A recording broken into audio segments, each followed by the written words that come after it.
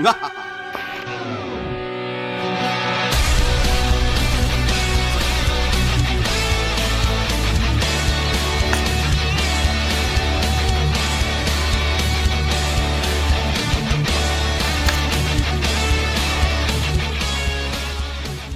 theme music that can only mean one thing.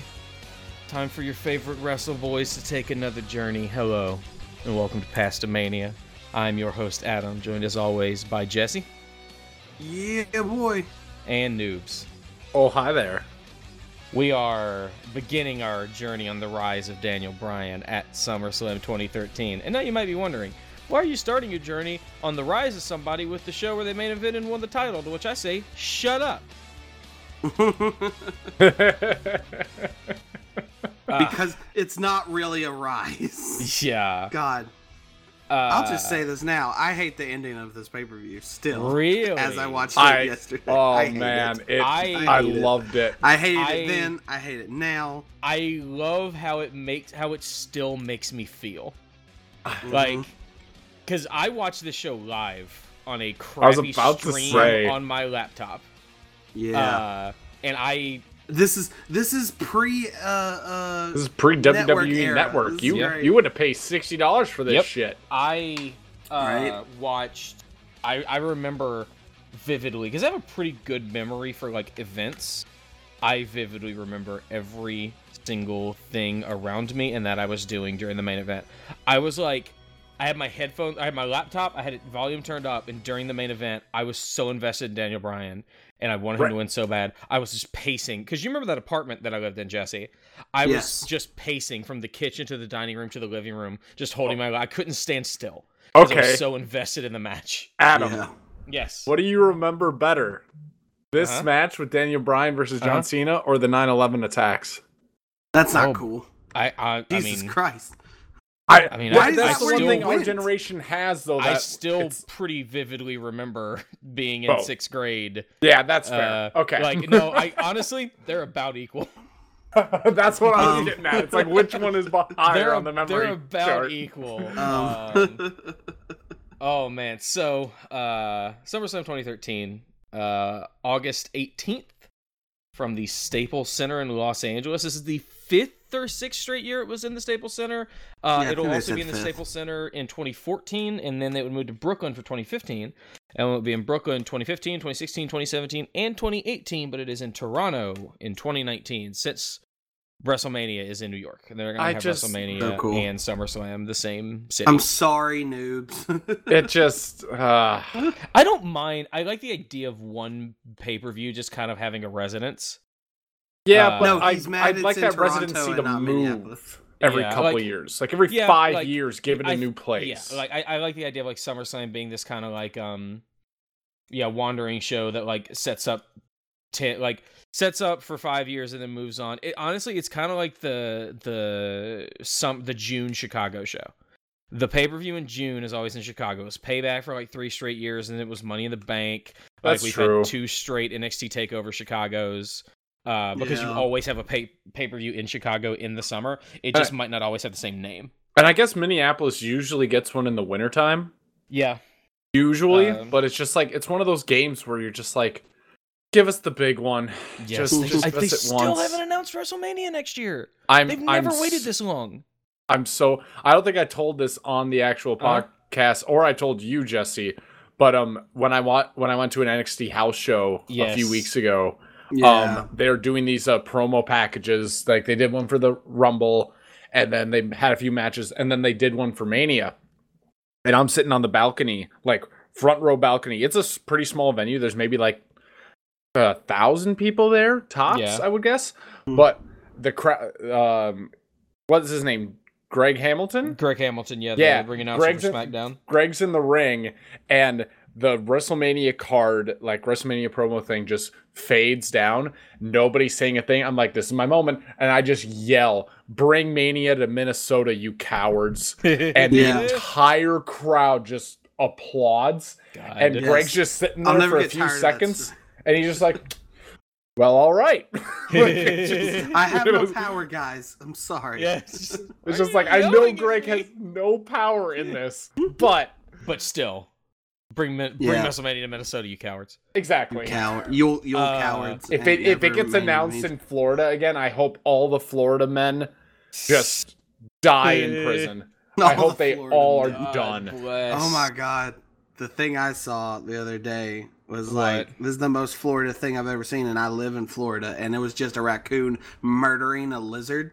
Hell yeah. An iguana. Like in a parking lot, and he just drug the iguana away while its tail was flopping around. It was horrifying. Jesus Christ. I thought you were finishing that with it was drugged, like there was a line of cocaine on its nose. I'm like, yeah, that is the most Florida thing. Holy shit. It was super Florida, though. It was terrible. And you don't want to watch that as like your first Twitter video at 8 a.m. You definitely don't. You don't want to But I did, and it wasn't great. Oh, man. So, 17,739 people were in the Staples Center, with 296,909 people ordering the pay-per-view to watch it at home. And if you're wondering why the Daniel Bryan push seemed to stall, it's because the year before that was headlined by Triple H and Brock Lesnar was 358,000. Oh. It was down pretty significantly from the year before. Assumed. Well, you sell a show based off of your marquee matches. Yeah. Right. If that's what show, like every single before the network for 30, 40 years, the top people were the people who drew the most money, who sold the most tickets, and who sold the most pay-per-views. That's how you determined it. Had they announced the network yet? They announced the network in January 2014 at CES. Okay. And it went live the day after Elimination Chamber 2014. That Monday is because that was the whole thing. Was first subscribers got Mania 30 for free, and I bought into that hook, line, and sinker. Did you get a free month to begin with? I don't remember. Yeah, you got a free week. You had to agree to a 6-month commitment. Jesus. I swear, like the reason why I got it was specifically Mania 30 was free. I bought it. I got it because Mania 30 was $10, and also everything on the network. But the first live thing on the network is NXT Arrival, but we will get to that at another time. August 18th, 2013, the number one song, oh Jesus Christ, it's blurred lines, we're moving on. The number one movie was Lee Daniels' The Butler, which is a really interesting movie. It's from the director of, did Lee Daniels direct Precious? Starred Forrest Whitaker, and he was about a butler who was the butler for a lot of different presidents, and so it was just kind of like Forrest Gumpy thing. Yeah. Very Forrest Gump. It was an interesting movie. Yes, he did do Precious, and then Lee Daniels, The Butler, with that's some interesting Robin Williams played Eisenhower, James Marsden played John F. Kennedy, Liev Schreiber played Lyndon Johnson. Was it and Robin John Williams? Cusack. Robin Williams played Eisenhower. John Cusack played Nixon, and Alan Rickman played Ronald Reagan. God, what a movie. Why did I think it was Kelsey Grammer that did Eisenhower? Oh, because there was a movie called there was a conservative movie called An American Carol that starred Chris Farley's brother, and I'm pretty sure Kelsey Grammer was in that playing Roosevelt. I don't think he was playing Eisenhower. But I know exactly what you're talking about, and I hate myself for it. I'm sorry for mixing it up to make you to remember that you remember that. It's okay. August 2013 video games. Some bangers. Brothers: A Tale of Two Sons. Fantastic. Papers, Please. Spelunky, Payday 2, Gone Home, Saints Row 4, the relaunch of Final Fantasy 14, and Lost Planet 3. Wow. That came out in the August of 2013. That's a lot of good games for August. Also, several games that just got their follow-ups this past year. A Way Out is the follow-up to Brothers, and Return of the Obra Dinn is the follow-up to Papers, Please. Not sequels, but the next game from those developers. Oh, damn. Return of the Obra Dinn is so good, everybody play it. TV of August. August 4th, Peter Capaldi is announced as the new Doctor Who.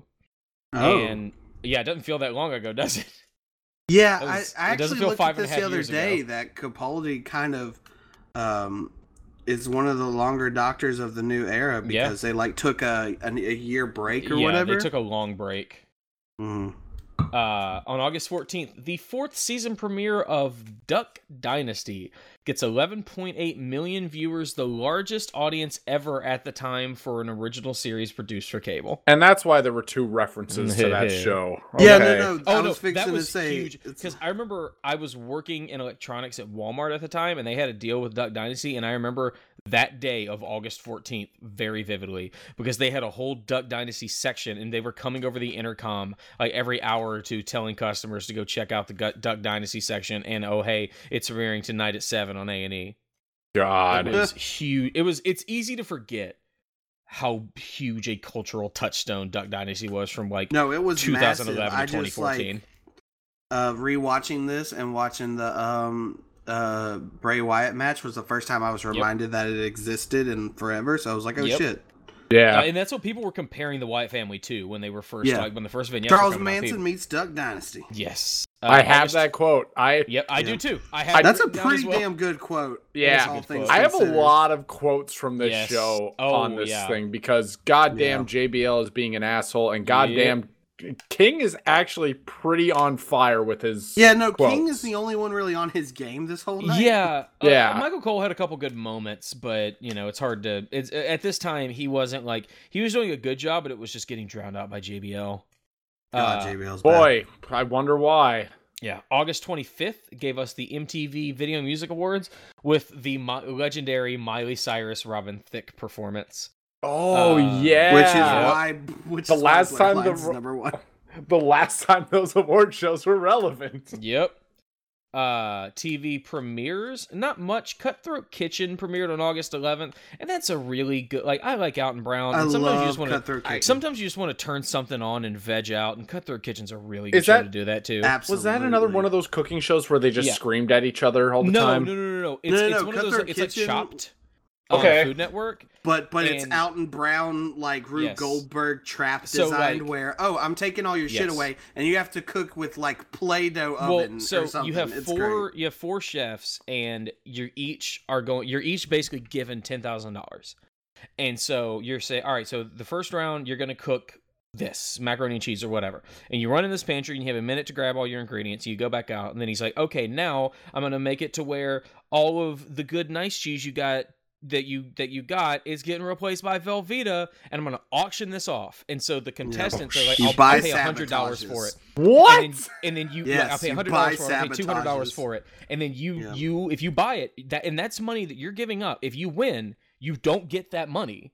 You just get what's left. Y'all are telling me, fuck this show. Let's just start watching this. It's really good. Yeah. Cutthroat Kitchen is incredibly entertaining. Pass the kitchen. Let's go. I will right the fuck now, noobs. Make a third podcast of just me and you talking about that show. Kitchen. And part of it is Alton Brown. Because Alton Brown is so good at being this maniacal, he takes basically every wackadoo idea he came up with on Good Eats, he applies to people in this. It's great. Yeah, I don't remember where you can watch it now. It might be on Hulu because I know it used to be on Netflix, but Food Network pulled their stuff. It's you can watch several seasons on Sling, several seasons on Hulu, several. It's all Food over Network the place. On YouTube TV because it might be on demand if it is. But yeah, Cutthroat Kitchen, great, and super entertaining. It's got 9 seasons. Only 2 people have not spent a single thing in one. Really, I would have thought anybody would have fallen into that. That's incredible. One guy did it in season 6, and then someone just did it last year, and that's it. And then you have TV endings. It's actually a pretty big one. One Life to Live. The soap opera ended after 11,136 episodes. Sometimes things need to die before they hit that number. And I feel like everything needs to. There's still soap operas going on with more episodes than that. I know. Well, no, Monday Night Raw has not hit that level yet. Yeah, we're at, 1,300? Yeah, if Monday Night Raw hits 11,000... Right? Holy shit. Let me just do the math on that. Universe. Minus, what'd you say about 1,300? They do 5 new episodes a week, don't they? That'd take them 26 years to hit that number. No, it would take them more than that. It took them 19 and a half years to hit 1,000. But because it's 52 episodes a year. Oh, I divided by 365, not 52. Yeah, that would take them 186 years. Yeah, we ain't seeing that episode, folks, because they hit Raw 1000 in July 2012, and the 20th anniversary was January 2013. Yeah, I misheard the number too. I thought it was. Yeah, I thought you said 1300, not because we're getting close. I think this fall, maybe sometime soon, we're gonna hit the 20th anniversary of SmackDown as well, because we just passed SmackDown 1000. Mm-hmm. So I can't take credit for this, as I don't plan this stuff out this well. But man, it was a really good idea to watch that 2012 Christmas episode before this, because that was like a really interesting primer of a lot of the elements of this era of WWE. Absolutely. Oh yeah. Little except for one that's going to be happening a little bit later. I've watched a few episodes beforehand, or a few pay-per-views before this. No, really? not of Raw, but just like you watched like the Money in the Bank before this, or and okay. I watched a few things just to like get me in that mood. Payback with CM Punk versus Chris Jericho. No, I really should though, because that sounds like a fantastic match. It was like Punk just disappeared after Mania when he lost to The Undertaker. Yeah. And it seemed like he was going to be out for a while, and then like WWE were like, "Listen, we need you back." And so and Jericho starts coming out and cutting promos on Punk. Payback was in Chicago. Punk did not. It was kind of like the John Cena thing with The Undertaker at Mania last year, where Jericho just came out. It was basically like, I'm the best in the world at what I do. You're not the best in the world. And then at Payback, Jericho comes out. He's just like, are you going to show up? And his music hit. And there was a huge pop because they were in Chicago. Isn't that, doesn't he talk about that on the Cabana podcast? Yeah, I think so. Where he was like, I didn't want to come back. Yeah, that was like the beginning of the end. That's, like, he was I owe you, pal, number one. Or something like that, according to him. Yep. It's time to start the show. Whew. SummerSlam 2013. Right. We begin the show with Miz's music. He is the host of SummerSlam because they didn't have a spot for him on the card. And this was still during LA, and he was doing And this was still during his unfortunate babyface run that started in December 2012. I noticed that. That was sad looking. But this was before he started the A-lister Hollywood gimmick. But he came up with Paul Riss when he was face, and I will always count him for that. I forgot about Paul Riss. Because I Am the Paul Riss is great. Yes. He goes down the two big matches on the card, CM Punk versus Brock Lesnar and Cena versus Bryan, with Triple H as the special guest referee. He is interrupted by Fandango's music. I forgot how long Fandango has been in the company. Oh, it's been insane. Oh, I got that for a lot of people on this. I'm like, oh shit. For Tyler Breeze injecting life into Fandango. Also, earlier in 2013 at Mania, Chris Jericho put over Fandango at WrestleMania. That's right. It was his first match. Be forgotten about. I forgot about that. Yeah, he pinned him. He was his first match, and he pinned Chris Jericho 1-2-3. That's amazing. We get a movie trailer treatment for the opening promo going over the two big matches. This wasn't that long ago, but man, it feels like it is from a completely different era to the show starting with The Miz hosting it, and Fandango, and the pyro, and the stage setup. It's so different. There's a good bit of people that's not even here anymore. It makes me really nostalgic. Partly because this is just like, this is when exactly you started watching, right? After I started watching, because I started watching SummerSlam 2012. So this is like right then. It was like at the end of the like 2008 to 2014 Triple H, John Cena, Randy Orton Reign of Terror. Yeah. This is the halfway point for me pretty much too. Oh, hey, JoJo's here to sing the national anthem. And to be basically a Total Divas plug? They did that 100% to plug Total Divas. Yeah. 100%.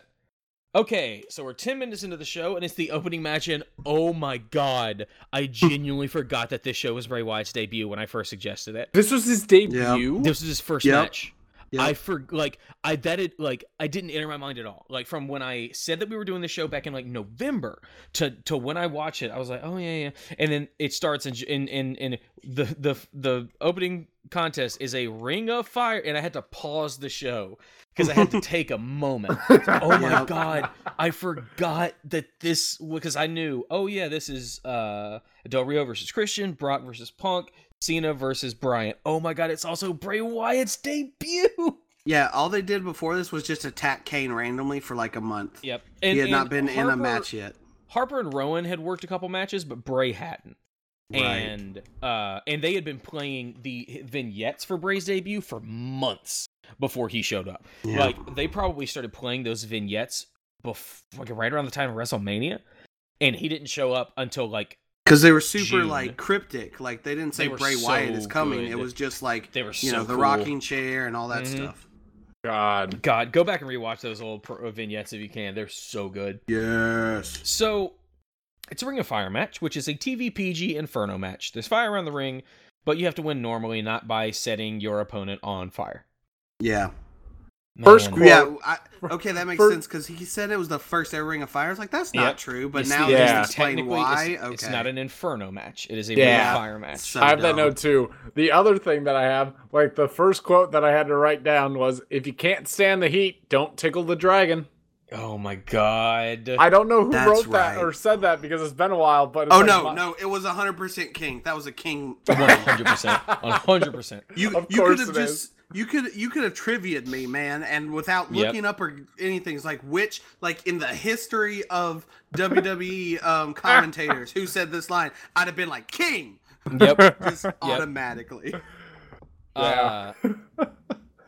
Bray's theme is so good. It is the antithesis of what a wrestling theme should be, and it fits him so well because he's kind of the antithesis of what a wrestler should be. And the especially fact that modern he picked that out. Yep. Yeah. He picked that song out, and it's not a CFO Cash Money song. And it's one of the last CFOS non-CFOS. Well, it's also songs. It's also not Jim Johnston. It is. Yes, that's what I mean. It's just a regular band. It's just a regular band. That's what I was trying to say, and I couldn't do it right. Or Mark Roser or something like that. But he plays Bray out at WrestleMania 30. Yes. Cool entrance. Witch Doctor Mass or whatever. It's great. Yes, the Witch Doctor stuff was so good. And if you're ever in the arena when Bray Wyatt's music plays, that bass just shakes you to your bones. It's so good. Bray enters the ring. The bell rings and the fire is lit. I'm not gonna lie, it's a cool image. Like the lights go down, the fire comes up. It looks cool. It's cool until you see the 4 firemen who drew the shortest of straws to be stuck in those corners. Just like they're just standing there. Yeah. It is the classic Inferno match thing that whenever a big bump is taken, like a clothesline, the fire roars. Yeah. So did they have someone underneath the ring for that, or was there somebody backstage with a button? I'm sure there's somebody with a button. I'm sure there's a button, like because God, every hit you would just see that was go. Perfect. Oh. It's a button. It is also when Harper and Rowan get too close to the ring, it flares up. Yeah. Regardless of there being a bump. So. Because it's magic, and Kane is a Fernomancer. Exactly. So I remember when this match happened, people were disappointed in it. And I couldn't remember why. And rewatching it, like, oh yeah. Because Bray Wyatt looks like a fucking chump the whole match. Mm-hmm. He gets in no offense. There's not anything. Like, there's not really spots to talk about. Like... I mean, when you look at him compared to Kane... Yeah. Even this is during Kane's, like, I'm a little pudgy dad phase kind of a thing. This is not This was the beginning of it, because it was just... Kane just got over with Team Hell No, like, he was done with that. And Team Hell No broke up, 2 months beforehand. Yeah. But, he is the new monster heel that you're trying to get over, and you put him in a match, and he just gets beat up for 6 minutes, eats 3 chokeslams, and then has to get saved by Harper and Rowan getting in the ring with a fireproof blanket from somewhere, and they come in and beat down Kane. That's how he wins. And they label it as an asbestos blanket. It's like, what? You can't say that. Bray wins in 749, but they make him. It's such a bad debut because it makes him a chicken shit. Like, it really, you can't be shocked with the last 5.5 years of Bray Wyatt's career after watching this debut, where it's like, they never knew how to use him. That's how they always use him. Yeah. It always felt like a gut bad omen when the first time Bray showed up. The fucking Chicago Smarks were like, it was Baltimore. Was it? It was fucking Baltimore. Yeah, they were chanting Husky Harris. Yeah, when he debuted. Yep. It was bullshit. Like, he's so good, and he has so much potential, and occasionally it works. Like, I will never forget one of the like no exaggeration, one of my top 5 wrestling moments period in the last 4 or 5 years was it was shortly after Mania 32 in Dallas, where Bray turned face, and he and Roman teamed up against the League of Nations, and it was like Cesaro, or it was Sheamus and Barrett, I think.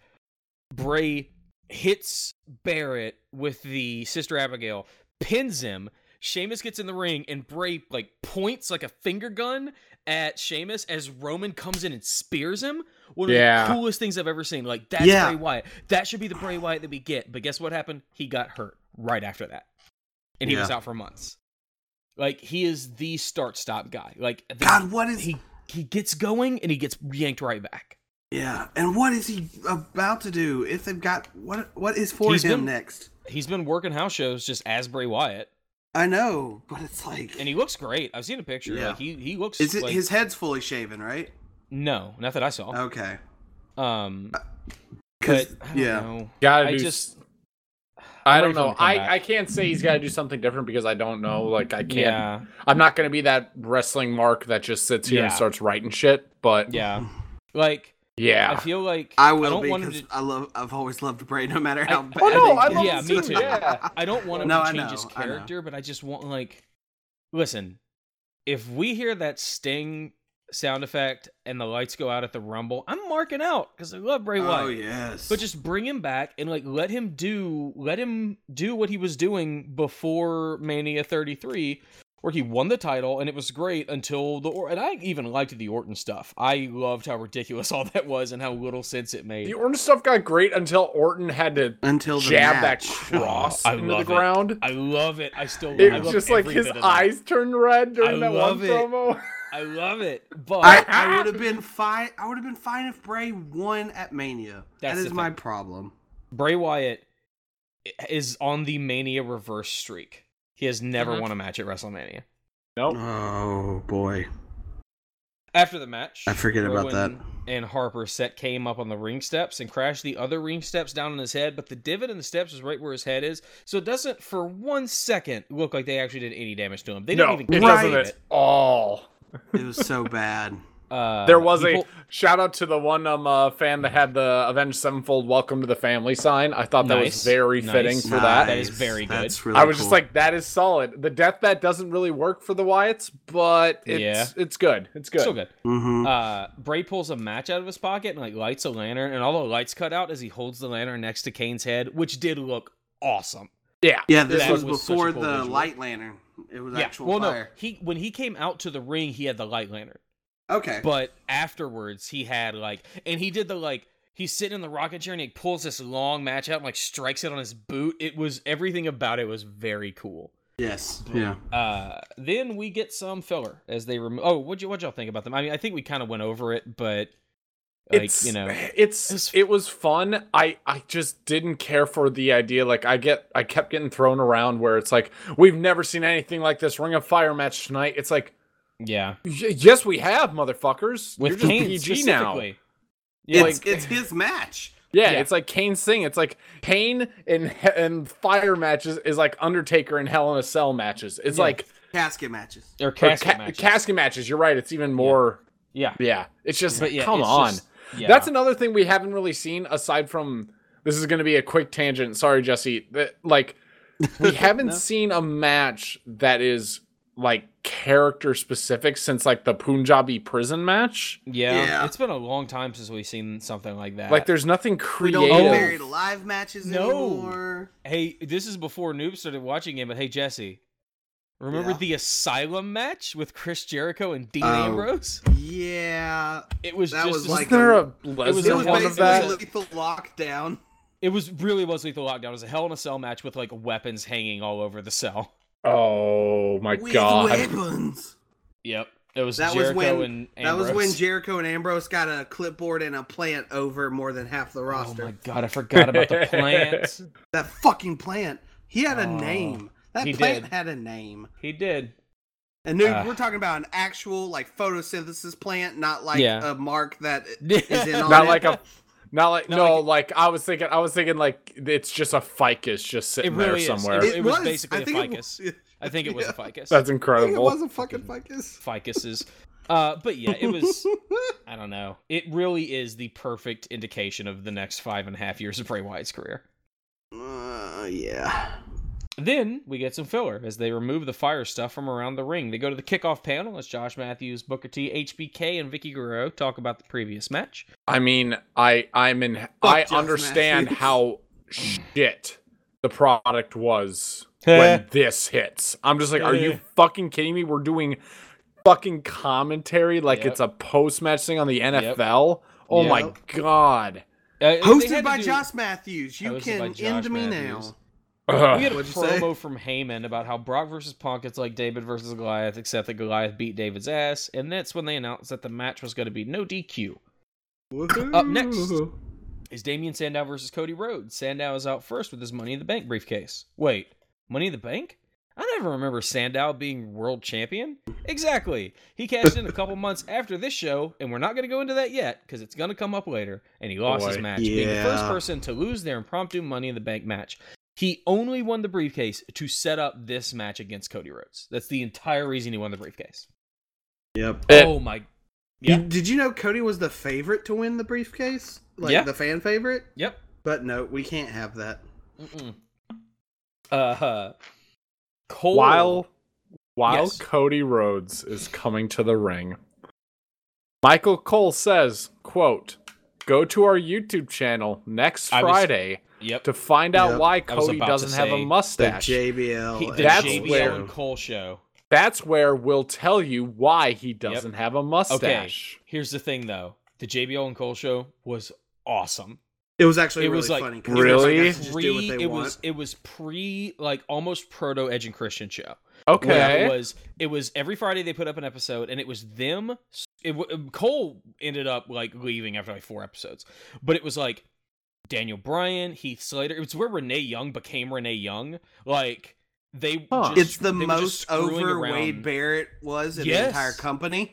Yes, Like it was them nothing screwing around was more backstage over and than filming it. JBL and Cole show Wade Barrett. Yes. Nothing. Like He was great. Heath Slater was in it, not playing Heath Slater, but playing JBL's dumb nephew Clem Layfield. Oh my god. It was really like it was like that's why I know like oh my god, the JBL and Cole show. I forgot about the JBL and Cole. It's where Daniel Bryan Renee was Young like, I was don't- just a Parks and Rec character. Yep, like that's Daniel Bryan was like, I don't want to be Daniel Bryan. I don't want to be the submission specialist. I want to be the Dazzler. Like all of that came from the JBL and Cole show. It was so Yeah. good, and you can see the DNA of it in shows like the Edge and Christian show. Yeah. Because the JBL and Cole show, you could tell they did not have a real script or anything. They just grabbed a camera guy and a sound guy and just fucked around backstage before shows and just Yep. had a great I time. might with need it. to check that out It's then because worth looking at. I swear, That's like, so good. just on paper, that sounds like the most abysmal thing. No, see, it was a bad name for it because it didn't really indicate what it would become. Because originally it started as like JBL and Cole doing these like kind of weird things, but then it became Cole just left, and it just became a bunch of people backstage screwing around and having a good time. And I don't even remember. I watched it every week. They did. I don't even 100 remember episodes Cole of it. leaving. I thought like it was always like the two of them for the first couple No. seconds, and then it was other Like, stuff. Because I remember because JBL was like, and there was one episode where he's like, Cole hasn't been on the show in 40 episodes or 49 episodes. When he hits 50, it just becomes the JBL show. So I'm finally going to get it. We got in this contract. And then the next episode, he's like, 5, 4, we got it. And then Cole like walks through the screen and is like, hey guys, what's up? And he's like, no! That's so good. That's It was- fucking It beautiful. was really good. Like it made Mm-hmm. me like JBL because JBL on that show was really entertaining and not Because- a douchebag. because it's him being like the office clown instead of a shitbag trying to get himself over. Well, also without him with Vince yelling in his ear. This is true enough. Because you could tell like that was their own thing. There was nobody had any fingers on it. Yeah, they did 100 episodes of it every Friday, and I watched it. It was appointment viewing for me. Wow. I love the JBL and Cole show. It was a lot of fun. So the match begins, and Cody and Sandow go at each other, with Cody being in control. They're keeping the match at fast pace due to only having about 7 minutes. Sandow slows the match down, delivering his Kobito Akiet elbow to Cody, and locking him in this really cool-looking modified half Boston Crab thing that Cody fights out of, but Sandow responds by just grabbing Cody's head and rubbing his face in the mat. He gets up on the second rope and wait, what? Cody hit Sandow with the Muscle Buster. Why the fuck did he do a fucking Muscle Buster? I saw that. I was like, what the fuck? I don't know if I can ever remember Cody doing a Muscle Buster off the top of my head. Me neither. I watched that. I was like, wait a fucking minute. What is he about to do? What is he about? Oh my god! Like, why? Why did that just happen? That is when before the Muscle Buster hits, you hear Lawler just go, "He's got him," and then you hear JBL go, just monotone, "He does have him." Just that transition is just like, what the fuck is going on commentary? Listen, Lawler's still half dead at this point. Shades of Dustin as Cody counters a back body drop and attempt into a Shattered Dreams. Great little thing. Cody goes for a back body drop himself, but Sandow tries to counter to a sunset flip. Cody rolls that into a pin. Sandow kicks out, and Cody hits him with a disaster kick for a 2 count. Sandow dodges a charge from Cody, sending Cody's shoulder into the corner, but he only gets a 2. Sandow goes for a body slam. Cody reverses, pushes Sandow into the ropes. Sandow grabs the ropes. Cody flies backward, rolls through, hits Sandow with the crossroads for the win in 6 minutes and 40 seconds. Cool. What did you think, Jesse? Why the fuck did he do a Muscle Buster? That's a good question. That's a very good question. That's all. Like, I was kind of gone after that. Like, it took me out of the match. So I was like, wait a fucking minute. So yeah, he got him up, and it was like when he got him up in the position, it's like everything happened in slow motion after that. It did. That was a slow. It was. Yeah. It was. What? Oh no.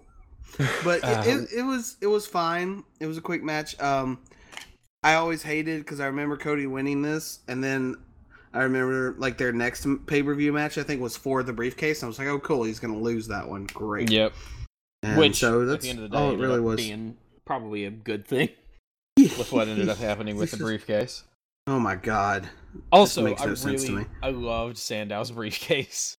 Yes, the leather bound, yeah. Speaking of briefcases, I got a quote from from the King, just going, "I still think that briefcase is a chocolate bar." I mean, it does kind of look delicious. What a dumb. It was a fine match for what it was. It was one of the better tag team breakups of the era. This decade. It's a bummer that the Money in the Bank briefcase just kind of got thrown away on a 7-minute match at SummerSlam. Yeah. But you wonder if they knew at Money in the Bank what they were going to be doing with the world titles come December, and they knew, like, listen, we're not gonna be using this Money in the Bank to make a new star, so let's at least get a SummerSlam match out of it. I don't think they did. I don't know. It's about Cena, you know. We'll see. Yeah. What'd you think, Noobs? I thought it was pretty good, just between the two of them. It was pretty great that I'm pretty sure it was Cole that said maybe you got to shave to pick up the win, which I find to be a perfect OkCupid like quote for your profile. Like I found that perfect. Oh my god! No. How long did it take you to make that joke? Because that's so good. It didn't take me long. Come up with that? No. Like, I'm serious. Like, if we were doing this live, that probably would have come up very quickly because I wrote that down fast. Yeah. That's dope. That's so dope, man. I love that. That's a good bad joke, my dude. That's very good. And then speaking of which, I know what you're about to say, Adam. I'm not ready for this tribute video. Yeah, up next is the World Heavyweight Championship match between Christian and Alberto Del Rio. In the video package, there's nothing about Del Rio. It is just like a tribute to Christian's career. And at this point, it makes me think, oh God, is Christian dying? Yeah, his whole gimmick this time is just like one more match. And like, it makes you wonder if they knew that he was like in the final 9 months of his career. Because he wrestles at Elimination Chamber in 2014. He wrestles one match after that for an Intercontinental Championship number one contender match, which he wins, but then he gets concussed and he never returns. Oh, really? Yes. So that Elimination Chamber is basically his last match. God. Which he was really good in it. It was right. Oh yeah, he was fantastic. This great chicken shit heel, but we'll get there. Christian is out first, followed by that heel turn or that babyface turn was a bad idea. Alberto Del Rio. There was during Christian's entrance. I sent it to you guys, and we'll throw it up here on Twitter. There was a fan that had a charisma like CH element sign that had like where usually the mat or like the MW, the molecular weight of something as his real weight. And I'm like, that's good. That's one of the best signs I have ever seen. What a good sign. Like when I saw that, I'm like, the like engineer in me came out. I'm like, oh my God, that's his weight. That's his so good. Yeah, I'll throw that up here now because I've been meaning to do that more often. But God, that was so good. Man, Dolph Ziggler beat Alberto Del Rio for the world title the night after Mania. And now Del Rio is in a featured world title match at SummerSlam, and Ziggler's in a piss break mixed tag. Yep. Because he got a concussion, so he's punished for not being able to sit there. It wasn't a concussion. It was a shoulder injury from Jack Swagger. Oh, I thought it was a concussion. Okay. Or no, it might have been a concussion from Jack Swagger. No, Wade Barrett was the shoulder injury from Jack Swagger. It was a different Jack Swagger injury. Because Wade Barrett doesn't really have shoulders anymore. Yes. They're just like just powdered socket plugs. Yes. Del Rio goes over to Lillian Garcia and insists she introduce him in Spanish, which I guess they wanted to be a heel move, but I thought it was kind of cool. Yeah. Good. No, it's just, I'm evil because I'm Spanish kind of thing. But also playing the babyface to the two Latin people, like, as we'll see after the match. Good back and forth to start the match with. Del Rio crotches Christian on the top rope with a gorgeous enziguri. Del Rio throws Christian into the barricade on the outside, playing on the story of the shoulder injury that kept Christian out of action for a year. He went out shortly before I started wrestling. I think he went out in the summer of July or June of 2012, and I started watching in August. So I had a year of no Christian, and then he showed back up one day. But by that point, I kind of knew who he was from Edge and Christian. You're like, who's this chump stain? It's just a blue dot on my TV. And this is Jesus! And this was when some punks started yelling "Christian sucks," and that was when I wanted to wish death upon people. I'll find them right now. He's later on in the Christian takes over, but Del Rio cuts him off and tosses him in the air, sending Christian crashing to the mat. Then he hits him with like a great sliding drop kick. Del Rio hangs Christian on the rope 619 style and gets on the top rope and delivers a double foot stomp to his shoulder. Really, really good ring psychology in this match. Del Rio sets Christian up again in the 619 position and goes for a drop kick, but Christian rolls out of the way and Del Rio just flies through the ropes and goes to the floor. Christian gets to the top rope, and I marked out because I was hoping for a gorgeous crossbody, but it wasn't his best. Del Rio was out of position, and he had to adjust and kind of land on his feet. He couldn't really commit it. Christian hits Del Rio with a great drop kick from the top and gets Del Rio in the corner, sending a flurry of punches in his head. Christian gets to the top rope, and Del Rio goes for an enziguri that Christian ducks out of. Del Rio crashes to the mat. Christian gets up again, and I begin to mark out again, and then there it is. There's that beautiful bean footage. Crossbody from Christian to Del Rio for a near fall. Nice. Then we get a fantastic sequence. Del Rio plays possum, begging for a moment's rest. Christian gets near him, and Del Rio headbutts Christian's stomach. Del Rio gets up, gets Christian with an overhead suplex, but Christian lands on his feet. He goes to the Unprettier, but Del Rio fights out and sends Christian into the corner. Christian hops on the ropes with his back to the ring to do a moonsault, but Del Rio jumps up and hits Christian with a backstabber. Oh my god. These two guys are really good. That backstabber, man. I forgot about that being a move for a while. Oh, man. Like, Del Rio was very hit or miss, but if you pair him with the right person, oh my god, he's gold. Yeah. And Christian is one of those people. Christian gets Del Rio in a roll-up, but Del Rio kicks out. Del Rio gets Christian with an enziguri, but Christian kicks out. Enziguris are to Del Rio as spinning heel kicks are to X-Pac. Except enziguris look way cooler. Christian calls to the Unprettier, but Del Rio sends Christian in the corner, setting him up in the middle rope. Yes. Correction, it is called the kill switch now. Right. I forgot that it was the kill switch. When they were saying he's going for the kill switch, I'm like, the fuck? Totally forgot they called it the kill switch when he came back from TNA. It's so weird. Also, I do like, though, Matt Stryker during ECW would always say kill switch, and he'd hit it and go engage. And I'm like, yeah, that's cool. Of course he did. Like, there was at one point, too, before he went for it, Christian started doing, like, the 10 punch thing. Yes. In the corner. It's like my abilities in Smash Brothers, why stop at 10? Just keep going until you either knock Alberto out of the stadium or he eventually counters. Like, just why stop at 10? Just keep on going. It's like that. You think you're doing a punch every half second and you only have till the count of 5. So a 10 count is just long enough that you can keep your opponent in the corner before the ref DQs you. That's true, but it's just like, come on. William Regal would be proud of that kayfabe explanation. I love it. Christian goes for a spear, but Del Rio counters it with a drop kick to his face. That was awesome. So good. Oh, it was really, so good. And then Jerry Lawler had the perfect quote saying his face is starting to look like hamburger meat. Yeah. Del Rio calls for the cross arm breaker. He goes for it, but Christian counters it into like a 619 type slap in the face thing. Del Rio hits Christian with a super kick, but only gets a 2 count. Del Rio pulls out his knee pad for a knee strike, but Christian counters with a roll up, and Del Rio kicks out. Christian hits Del Rio with a spear. A great looking spear too, but Christian's shoulder is hurt and he can't make the pin. Del Rio gets a burst of energy and locks in the cross arm breaker on Christian. Christian does this fantastic job of trying his hardest to get out and selling the pain he is in, but he ends up tapping. Del Rio retains his title via submission in 12 minutes and 30 seconds. Oh my god, look at baby Renee Young. Yeah. She's been doing it a while. I had no idea she was in the company at this point. When I was watching through this, I didn't remember at all. I remember it now thinking of her on like the J-Bill and Cole show.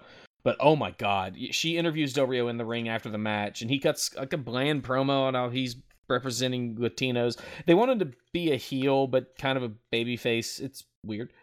What did you think about the match, Noobs? Weird, man. I thought it was a very fun match. Even though it's years later and I wasn't paying attention now, I am upset. Christian is the best. Yes. Also, he has made it onto, I think, every pay-per-view that we have done on this show so far. It's entirely possible that he has been pretty on every positive. Single show. Yeah, because he was on, I think he was on every... Yeah, he was on... Wow, I hadn't thought about that. Yep. Jesus Christ, you're right. He's on every single pay-per-view we watched so far. Yeah, so far, every one that we've covered. Except for if you don't count the Christmas special. No, I don't know if he was in the crowd when they were doing the song. Those don't count. Those are because he was still out for injury at that time. He didn't show up until June 2013. But no, that doesn't count. Yeah, he's been in every... Wow, I hadn't thought about it that way. Yeah. Holy shit. It's God crazy. Bless Christian. I love Christian. God bless him. He's the best person on this planet, and I will fight anyone who thinks elsewise. Is it because y'all look alike, Noobs? Listen. I can't look like John Heder and Christian at the same time. Okay. Who the fuck needs glasses saying you look like John Heder? There's a few people that do, and it's because when I used to have longer hair. Yeah, I can see that. Maybe. But you have Christian's just build.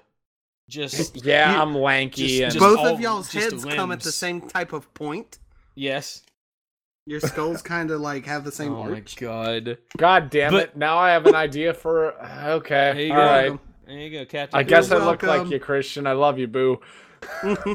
So this Christmas, idea. you're just going to go... This Halloween, you're just going to go out with a big blue dot on your face. Oh my god, that'd be amazing. It would be the most a blue dot on your face with the Christian tights would be perfect. That's the most inside joke possible. There are a few people that I usually go to Christmas things with. Yeah. That would get the idea. Oh yeah. That would get it. So good. Oh my god. What? But yeah, like I love this plan. Yeah, this is a good shit, plan. I do. Okay. Let's initiate this plan. I remember people talking, like, I remember watching the show and enjoying this match. I remember people talking after the fact about, like, when discussing this show in hindsight about, like, oh, yeah, you know, Cena and Bryan and Brock and Punk. But, man, everybody sleeps on that Christian Del Rio match. And, like, yeah, it was like, way better than I remember. Like, when I finished watching it, I was like, this might be the second best match on the show. But then I watched, then I remembered, oh, yeah, no, I, like, finishing Brock and Punk, like, yeah, no, Brock and Punk like, just makes his number 3 at best. That's a close. Yeah. It's a close third best match on the show. Yeah, it's insane. What do you think, Jesse? What do you have to say? I mean, yay, Christian. Yeah, good. Like, it is crazy. He's been on like every fucking pay-per-view we've watched. It's wild. Yeah. Oh no. Covering. I don't care. I can't care about Del Rio matches anymore, but Christian's always great. That's the thing. So. Yeah, it is weird. If this was like Del Rio and Sheamus, like I would not care. But Del Rio and Christian, yeah, no, I'm in. Yep. Like it's weird because I missed all of Del Rio's run when I was watching, like for wrestling when I was watching it. But it's just like now when I look back at what has happened, it's really hard not to take those glasses off. And you can just see how, like, you can't see it in ring, but it's just like, God, with the pushes that they were doing, just because they were doing that Latino market push and just it's not all of it. It's just different. I mean, what really sucks it's not that different to gender. Yeah, it's not that different for gender. It just genders didn't last anywhere near as long. It's just that Jinder seems to be like a decent human being, and not a piece of garbage. But, Del Rio actually, like, I don't know. It's weird. Del Rio got reactions, I guess, because they hadn't had, because there wasn't a Latino guy that much, because Ray was kind of flopping around at this point. And Del Rio, like, that was the whole point of Del Rio, was coming in to fill in that spot. Yeah, if you're trying to get that type of also because Sin Cara flopped like a motherfucker.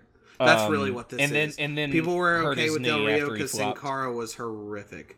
Also, wasn't Sin Cara the guy that like broke his pinky and called off the match? Well, he like hurt his pinky and like kind of waved a match off. Yes, it was. Yeah, I think that also didn't help him at all. So well, he refused to learn English too, and he also refused to learn English, and he refused to go. He refused to go to FCW and like learn the WWE style. And he was the first like Triple H exclusive signing. Yeah, he was Triple H trying to get him in. Yeah. And it did not work. Yeah. Because, the guy behind the Sin Cara mask now used to be Hunico. It is not the original Sin Cara. Yes. The original Sin Cara is a guy named Mystico, and he got released and went back to Mexico. Yeah, fairly early. We are only an hour into the show, and there's only 4 matches left, but 2 of those matches are piss breaks. We get a promo for SummerSlam Access, which was a thing until 2014. SummerSlam 2014 came around. They were trying to cut costs because they'd eaten a lot of money on the network. Yep. Miz backstage is interviewing Maria Menounos. She wrestled a tag match with Natty at Access, and they're interrupted by Fandango and Summer Rae again. And getting really? Yep. Really? When mentioning SummerSlam Access, Lawler mentions that they announced the roster of the upcoming WWE 2K14 game, which is a panel that will live in infamy. The panel was hosted by JR and featured Ric Flair. This is only 5 months after Rick's son Reed overdosed. There was no reason for Rick to be there. And Rick was obviously drunk, making off-color comments and telling stories and whatnot that weren't relevant or appropriate. The people at 2K were pissed. WWE was pissed. And it all fell onto JR, who was fired shortly after. It just makes no sense. Yeah. Some people claim that, like, some people try and act like JR was also drunk. Those people were stupid. Yeah, I remember the first thing I heard was that JR said the wrong stuff, but then I found out later that it was about... No, I think you were the one that told me that it they was about blamed Flair. him on not being able to control Ric Flair. They're basically like, it was your job to control Ric Flair. He should not have been out there in the first place. He, like, Reed's death wrecked him. Obviously. Like, it would anybody. He should not have been out there. He shouldn't have. Next up is Natalya versus Brie Bella. Speaking of piss breaks, Natty's out first, joined by Cameron and Naomi, followed by Brie, Nikki, and Eva Marie. Oh, Eva Marie. My God! Yeah, I'm reminded Eva Marie exists. Holy fuck! Loved Eva Marie. She was a terrible wrestler and an awful promo, but I loved how mad she made fuckboy wrestling fans. I loved it. Yeah. And they were finally figuring something out with her in 2016 after the brand split. She had this great gimmick of constantly advertising her in-ring re-debut, and then something outlandish would happen to thwart it. Wasn't she like having like wardrobe malfunctions? She was out there, and then like her strap like on her gear broke, and then like, oh hey, sorry, like I'm feeling bloated today. She'd come out and she had her theme started with like a voiceover from a guy who's like ladies and gentlemen. It was so good. But I think she just got tired of it and left. No. Really? She was supposed to actually wrestle in a 6-woman tag at SummerSlam 2016, but shortly before then, she had a 30-day suspension from a wellness policy violation. Really? Yeah, that's right. That was the same wellness violation that Roman Reigns got hit with. I think. Was it? No. Yeah. Like it was the same. It was the same drop of the foot. It was the same area. I think Paige also got popped with that one. And maybe Del Rio as well. But what happened? Eva Marie, she claims, and I have no reason not to believe her, it was Adderall that she had a prescription for, but she didn't. She turned the paperwork in too late, and so it got popped. But that just kind of stalled it. Like after 30 days, like it was like because she wasn't able to be in the SummerSlam match, and they worded out like with something to go along with the existing gimmick, where they were like, "Oh, she's stuck in traffic." So she was replaced by a returning Nikki Bella, who was out after her first neck injury. But it just kind of stalled. She never appeared on TV again after that, and she was released in the summer of 2017 after a year off TV. Wow. So this match is fine. I mean, the crowd are bad. Yeah. I mean, there's a quote from Lawler that doesn't help. Mm-hmm. I love the Total Divas show. I DVR it, watch it back to back. Over and over. Oh no. I also think someone needs to call the cops on Lawler for masturbating to his coworkers. Yep. The crowd are just chanting JBL and Michael Cole, Jerry Lawler, we want tables. Which is funny given that Natty was just in a tables match, but they're just not paying attention or caring. And it's not the performer's fault. There's some incredible talent in and around this match. Natty's an all-timer. Brie, Nikki, and Naomi. They're all great. But this is the Eva Marie looking like none of the gears are turning at all times. God, you want to talk about how bad Cameron is though? When she tackles Eva Marie, she almost tripped up Naomi. Cameron's bad. Cameron's the worst. Yeah. Maybe you the don't best need Cameron to know thing. Cameron noobs. Cameron was fighting Naomi. She had Naomi face down, like on her belly, and she was like straddling Naomi's back, and she starts yelling at the ref to count the pin, even though Naomi's shoulders were like, her shoulders weren't on the mat, her shoulders were facing the ceiling. Beautiful. Yeah. God. Oh, I remember seeing that GIF somewhere, and it's like, no. This is the culmination of the Divas era. It is years of them being afterthoughts, especially since this match is there just to prevent Total Divas, which I take no umbrage with. I know for a fact there are people who have gotten into wrestling who never paid it any mind after watching Total Divas. I think Total Divas is great. But the type of fan you get at SummerSlam aren't the types who are going to give them that benefit of the doubt. They're the type who are going to try to get a "We Want Ryder, woo woo woo" chant going, even though he was as much of an afterthought as the Divas division at this point. But, well, you fill in the blanks. Yep. Decent match. Natty's great. The sharpshooter always gets a pop. Natty wins by submission in 5:19. Oh, hey, I forgot about Bulk and or Skull version of Ryback. Yeah. No, well, that's not it yet. This is I hate bullies, so I'm gonna be a piece of shit, Ryback. I mean, still kinda, but yeah, like. I mean, Ryback he says Vulcan's "feed me, Ryback moron" when the guy was trying to do it. Yeah, like we get a shot of him. He's like, Sorry, the soup is cold. He's like, it's gazpacho. Yeah, like cold soup. He pours the soup down his shirt, puts this dumps the soup on his head, and says, "Feed me, moron," which I laughed at. Which is exactly what the guy was trying to do. Yes, you but dumb that's, fuck. That's what bullies do.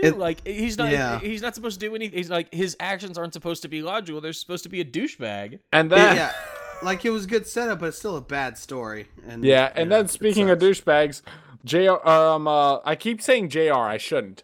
Lawler bringing up the Be a Star program while sitting at the same table as JBL. It's so great. What a great little thing to have right there. Just fun fact. JBL's a piece of shit. Oh, that is a fun fact.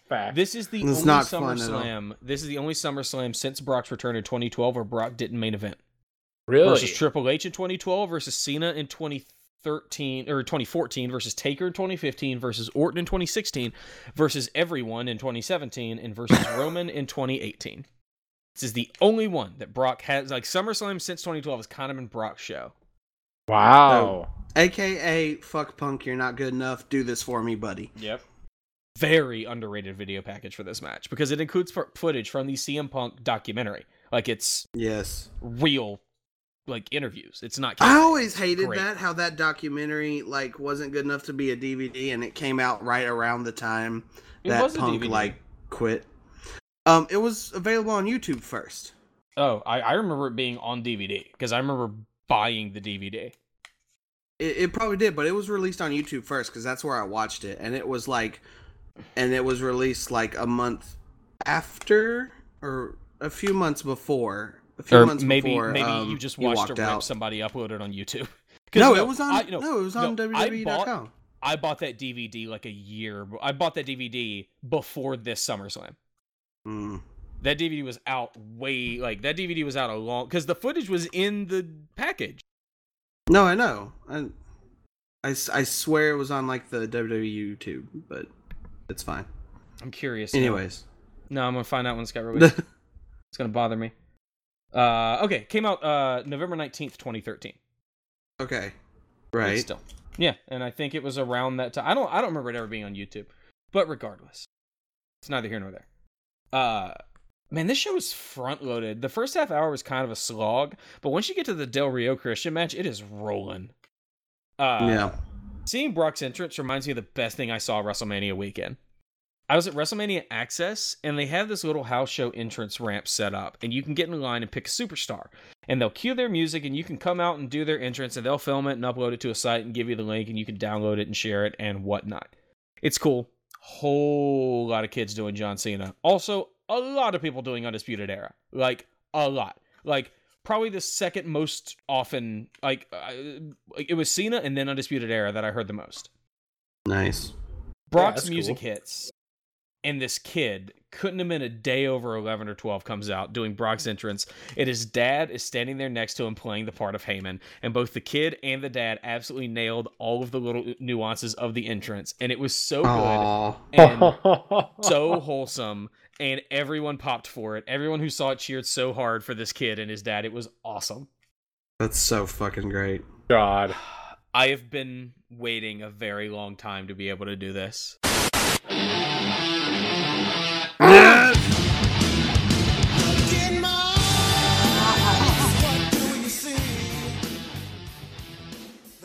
That is the music that I want to hear for the Rumble every year. Yeah, I don't even know if I want Punk back as much as I just want him to come through so we can hear the music to get that feeling, and then he can go away again. Because he's actively wanted to burn bridges like a fuckhead. So it's hard to. It's so interesting to me to think about how much of an impact Punk has had on me as a wrestling fan. I've been watching for 6.5 years. 5 of those have been without Punk, and yet to this day, he is still one of my favorites.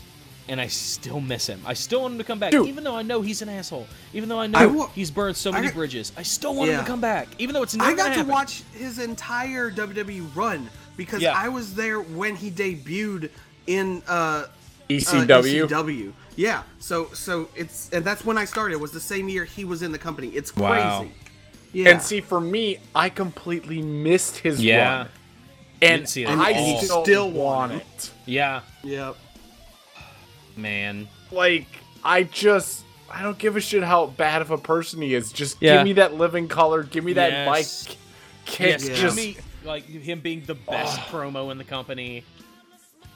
And just all of the dream matches now.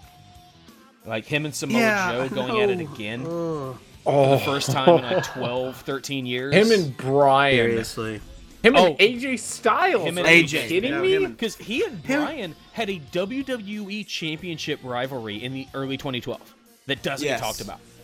And they were were God, that's so good. But they weren't in the main event because John Cena versus John Laurinaitis. John Laurinaitis. Yeah. Him versus Joe, him versus Styles, him versus Nakamura.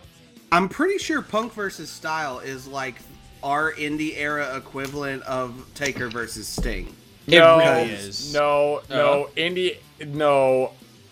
It's fucking Styles versus Omega. That is much higher. I don't know if they've ever gone. Well, they were in the ring together and shit. But they never wrestle. They've never wrestled. But I know Punk what you're talking about. AJ Punk and Styles hasn't either. even But I'm just breathed thinking the of same like air. current things that could actually happen. Yes, it's the because idea I know like, we're doing this thing where it's like Punk. Yeah, he could come back. He's not coming back. He's never coming back. He's never coming back. It sucks though. It's I mean, like they didn't have WWE did not have the balls while Ziggler was doing his whole run where he would like have the Undertaker entrance and shit like that. All they needed to do was get that heat. Yeah. Let's go. Well, that would have have Punk would have slapped him with a lawsuit again. I'm sure. No, he wouldn't have. No, they wouldn't have. He doesn't own Living Color. They did that after Punk walked out when Raw was in Chicago. Yeah, they had Heyman come out. Yeah. Yeah. But that was part of his lawsuit was defamation stuff when Heyman came out to that and did that whole speech. You mean the lawsuit that didn't go anywhere? Did it not? Yeah. I thought it was part of everything else. The only two lawsuits that he had were the one with the doctor and then the one where 2K. Yeah. The doctor sued Punk. Punk did not sue the doctor. Yeah, and then WWE, like the 2K sports thing, can you hear me now kind of a thing? That was the other lawsuit that came up. Like, that's like CM Punk does not own the footage. Like WWE has full carte blanche to use any footage of him from when he was on WWE cameras. Like that includes Titantron. I mean, shit. Look at I think it's the most recent episode of the Edge and Christian show. They do a CM Punk joke. They do. Like they do it, and you can tell it's CM Punk on the word. They're bleeping it out, but it's like, oh yeah, they're doing it. Like, he'll never come back. Like, honestly though, Punk has signed with Cage Fury Fighting Championship. Are whatever you that serious? Is. He's still trying to do MMA. Yeah. Oh my god. He showed I mean, up he's got the money to fulfill his dream of sucking. He does. At something. Good for him. Yeah. Like, go do you, boo boo.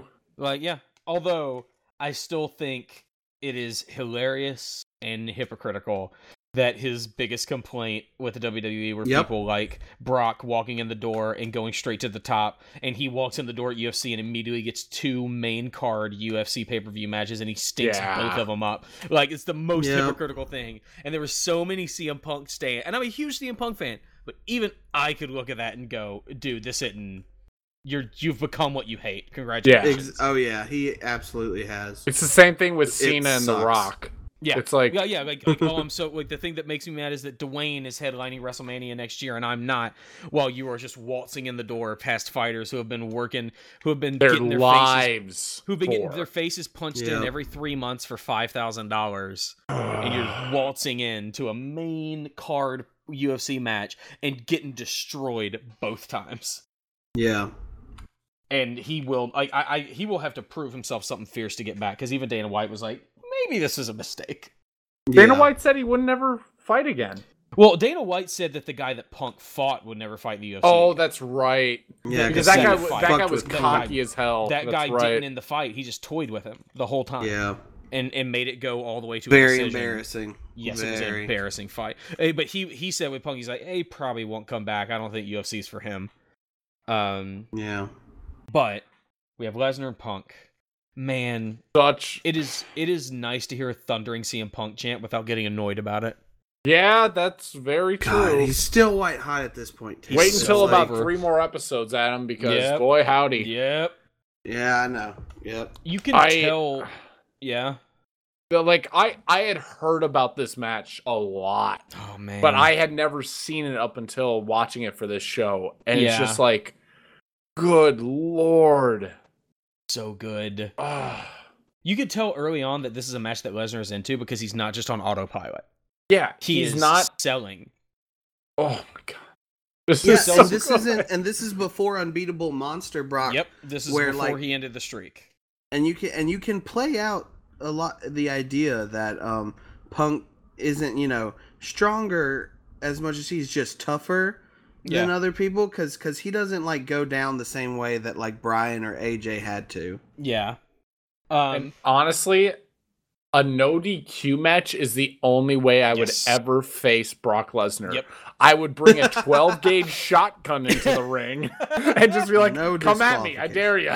Yep. Like, let's go. That's the only way. Want to kick them kneecaps, she'll turn around and walk away, boy. Yeah. Oh my God.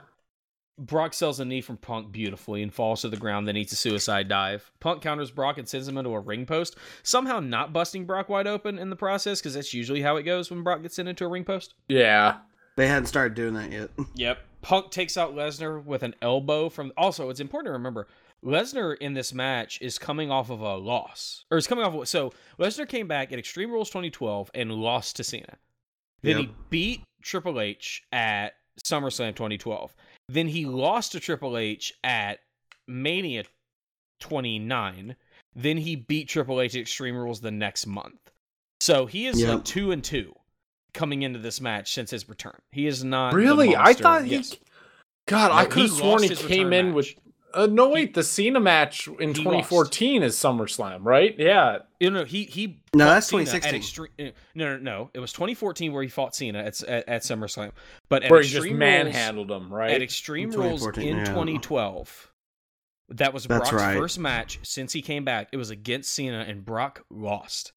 Yeah, Cena won that match. Brock wasn't the undefeatable monster till he ended the streak. Like, yes, it was ending the streak that did it, and also you could say a lot of things about like why people do things backstage and Vince McMahon, and usually it's bullshit. I 100% believe that that Brock losing that match to Cena was to put him in his place. Like, yeah, you're back now, but like you're not coming back with a win over Cena. You left, you sued us, you like did all of this, and we're happy to have you back because you're a big money draw. You ruined Goldberg versus Lesnar. Yes. Yep. At WrestleMania 21, when both y'all fuckers were in your prime. Yep. What a shit match. Let's never cover that fucking pay-per-view. Oh, man, but that's a great show except for that match. Skip it. Is it what are you talking about? Yes. That's WrestleMania 20, dude. Yeah. WrestleMania 20 is awesome. It's sad. You were the one who was like, we got to cover the Eddie stuff. That's part of the Eddie stuff, my man. Listen. WrestleMania 20 is very, very sad. Yeah, it's very sad in retrospect, but it's a great show. Yeah. Punk takes Lesnar out with an elbow from the announce table, and he goes after Heyman, but Lesnar recovers and uses the distraction to send Punk back into the ring and batter him. That's probably the dumbest thing I've ever seen Punk do. Let's turn our back on a breathing Brock Lesnar. So much on a breathing Brock Lesnar. That's so much. Good. Yeah, like Punk loses his match because of his obsession with Heyman, which I think is an interesting character thing, and it kind of puts an asterisk next to Brock's win. But I loved you. Punk gets back enough to get onto the top rope, but Lesnar grabs him and sends him, grabs him out of his flying nothing and hits him with the fallaway slam, because this is before full-on Suplex City. Yeah. These are both incredibly sweaty men. I forget how sweaty Punk got. I have a comment, like, when Punk took him down at first with the knee kick, like at the beginning of the match, The sweat from Lesnar on the floor, Matt, makes it look like a blood pool. Yes. Yeah, it just is like, what Lesnar's the so sweaty. Also, random thing about Lesnar, and I know the dude is jacked beyond belief, but does he do leg day? I was about to say, you got the little chicken legs. Lesnar's got little chicken legs. He doesn't skip leg day, you can tell, but the rest of his body makes it look like he sure does. He's got those little bitty, pale, little skinny chicken legs. He's Larry the Lobster from SpongeBob. I was thinking he was that episode of The Simpsons where Milhouse was jacked as a teenager, and like he's like yelling, "Is it because of my weak ankles? It's the only way that I can't gain mass." It's like crying. Nice. Yeah, like I love Lesnar's little chicken legs. Like they're it's so weird. Chicken leg Lesnar fights out of a headlock by Lesnar and bites his ear. Which is listen. Punk is just looking for a healthy dose of cauliflower. It's okay. It's okay. Exactly. He delivers a handful of kicks and elbows to Lesnar. Lesnar staggers around the ring, punch drunk, which was awesome. It was a great sell. I'd love to see him do that more often. Punk's got really some great kicks too. Like they really insinuated how devastating Punk's kicks are. Because Punk is all like Muay Thai, and that's all like. Is a weird thing. You know Krav Maga, that type of martial art that's like big in UFC? Yeah. The son of the guy who created Krav Maga is a professional Dota 2 player. That's neither here nor there. It's just a weird thing. That's a weird statement. Also, I learned from this past week's Pritchard show that Mean Gene Okerlund's son is a professional hockey player for the New York Islanders. Yeah, bless him and bless Okerlund. Yep. Punk goes to the top rope and hits Lesnar with a flying knee, which Lesnar sells great. Lesnar gets to his feet in the corner, and Punk delivers 2 more running knees. Punk goes for a third, but Lesnar catches him and attempts an F5. Punk fights out and catches Lesnar with a roundhouse kick. Punk gets to the top rope and delivers one of his shit Macho Man elbows for a 2 count. Like, the perfect example of how much of kind of a dickhead that CM Punk is. Those elbows were never great. And the more people complained about them, the worse they got. Like, he intentionally did them worse. Because people complained about how bad they were.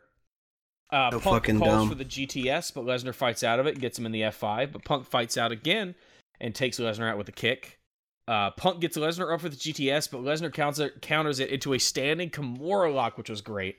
That looked amazing, by the way. This is a great sequence. So Lesnar gets Punk on the mat, but Punk rolls it over and attempts to get Lesnar an armbar, delivering shots to Lesnar's head with his calf to make Lesnar separate his hands. Lesnar rolls it over, and Punk transitions the armbar into a triangle choke. Then Lesnar powers out, picks Punk up, power bombs him on the mat, but when the power bomb lands, Punk locks the triangle in again. Yeah, I forgot how good this match was. It's such a good sequence, but the other thing is, Punk, the number one thing that Punk does in this match is sell the "oh shit, I fucked up" eyes. Like he's just like, "Oh god, what have I done?" I love it. Oh shit. Lesnar gets Punk up again, but Punk powers out and gets Lesnar in the corner with a flurry of elbows, but Lesnar hits Punk with a running powerbomb. Previews of SummerSlam 2014 as Lesnar chains together a series of suplexes onto Punk for a 2 count. Up until this point, the match hasn't really been no DQ other than being no countouts and some light ring step usage. Not anymore, as Lesnar slowly walks past the announce table and picks up a chair. Punk runs because that's what he needs. Yes, and delivers an elbow to Brock. Brock got the chair up, but I think we're meant to believe that Brock still took most of the punishment. It's hard to tell. We did miss when Brock did those suplexes. Yes, there was an Eddie chant in the crowd. Oh yeah, because that's what because they mentioned it on commentary. Yeah, I was crying a little bit on that one. I was just like, "Yep, it's perfect. That's beautiful." Punk recovers, picks up the chair, and tees off on Brock with it. He gets Lesnar back in the ring and swings the chair at him, but Lesnar catches it and yanks it away. He hits Punk with the chair, or he goes to hit Punk with the chair. Punk hits him with a low blow. Afterwards, Punk says, "Where's your cup now, UFC boy?" God, I love it. Oh my god. Punk gets the chair and goes up to the top rope, and he delivers another shit Macho Man elbow, but with the chair this time, so that was cool, I guess. Only gets a 2 count. Punk gets up and batters Brock with the chair again until Heyman gets on the ring apron and yanks the chair away from Punk. Punk grabs Heyman's tie, and Lesnar grabs him for an F5, but Punk grabs Heyman's tie So again, good. preventing Lesnar from hitting the F5. Oh, it was great. Let go! He's choking me! He's choking me! Even, and you can see Lesnar into it. He's like, let him go. Like he's actually playing into it too. Yes. Lesnar yanks Punk back in the ring, but drops him. Punk gets him up and hits him with the GTS. Which is a great move, but doesn't work. Lesnar's too big for the GTS. A perfect dude to take a GTS is someone like Rollins or Jericho. Right in the middle ground. Not too tall or bulky, and can really sell the impact. Somebody like Brock, they're just too tall to sell that impact. But it still didn't look so bad. Oh, no, it's still great. But like somebody like a Seth Rollins. I think Seth Rollins has the best GTS sells. Punk covers Lesnar and gets the visual victory because Lesnar doesn't kick out, but Heyman does break up the pin. Yeah. Punk sees his chance and Heyman leaves the ring. Punk follows. Heyman gets back in the ring as Punk enters. Lesnar gets Punk up and attempts the F5, but Punk counters it into a DDT. Yeah, that was so good. Oh my God! Then one of the best F5 counters. Yes, Punk locks in the Anaconda Vice. Heyman gets in the ring with the chair. I feel like we hadn't seen the Anaconda Vice in like 2 or 3 years up at this point. No, he was using it. He won several of his championship matches the previous year with the Anaconda Vice. Did it? I guess he did have a submission match with Bryan, didn't he? Yeah, like it was very much a thing. It was kind of a rare thing, though. I think he didn't win with it very often, but he pulled it out every now and again. Heyman gets in the ring with a chair to break the hold, but Punk sees it and stomps on the chair. He gets Heyman to his feet and punches him square in the face, and then locks in the Anaconda Vice on Heyman. Lesnar has recovered during all of this and cracks Punk with the chair over and over and over again before finally getting him up and delivering an F5 onto the chair for the pin and the win in 25 minutes and 17 seconds. Lesnar leaves, Punk gets a standing ovation, and we end with Punk's music playing as he slowly makes his way to the back. What did you think about that match, Noobs? My last note on this is just like the crowd recognition on Punk, and when they played his music, it's just like, just come back. Like, even though it won't happen, it's just like, you're too good to not come back, you motherfucker. They love you. Yeah. We love you. And he doesn't care. Nope. And that's okay, though. Yeah, that's okay. He doesn't need the money. Like, he's got money. Yeah, it doesn't matter, but it's just like, I know, it's all UFC bullshit money now. See him hit. The fan in me just wants to hear that just hit. Oh. Like, here's the thing. I think one day we'll see him back in the Hall of Fame or something like that. Yeah. Like, he will have a relationship with the WWE at some point. It might be in 20 years, but he'll come back one day. But I don't think we ever see him lace up the boots again. 6-year-old CM Punk. No. Listen, if Ultimate Warrior can come back after the lawsuits, San Martino can come back. Yes. Yeah. Like, all... No, I agree. That's what I've always felt, too. Yeah. It'll happen. The fact that it seems like his biggest resentment is Triple H. Yep, that's the thing. That's kind of looking a little bad. That's the stumbling block, is that apparently he and Triple H did not get along. No, and it makes sense. Well, it makes me very curious that, like, and I think it has to do with the CM Punk's development through the company, because you look at guys like Seth Rollins and Adam Cole, and they're Triple H's boys, but they were what CM Punk was when he came in. And I think here's the thing: Triple H didn't have a hand in making or talking with Punk, and there's probably even a chance that Triple H extended his hand to help Punk out, and Punk's like, nah, I don't need it. I feel like if Triple H and Punk sat down today, it would be a different story, but I don't think Punk would be willing to do it. Yeah. You know, that's the thing. Punk's like, what, I think 41, Triple H is 100% 42? more willing than Punk is, absolutely. CM Punk is 40 years old right now, so... Yep.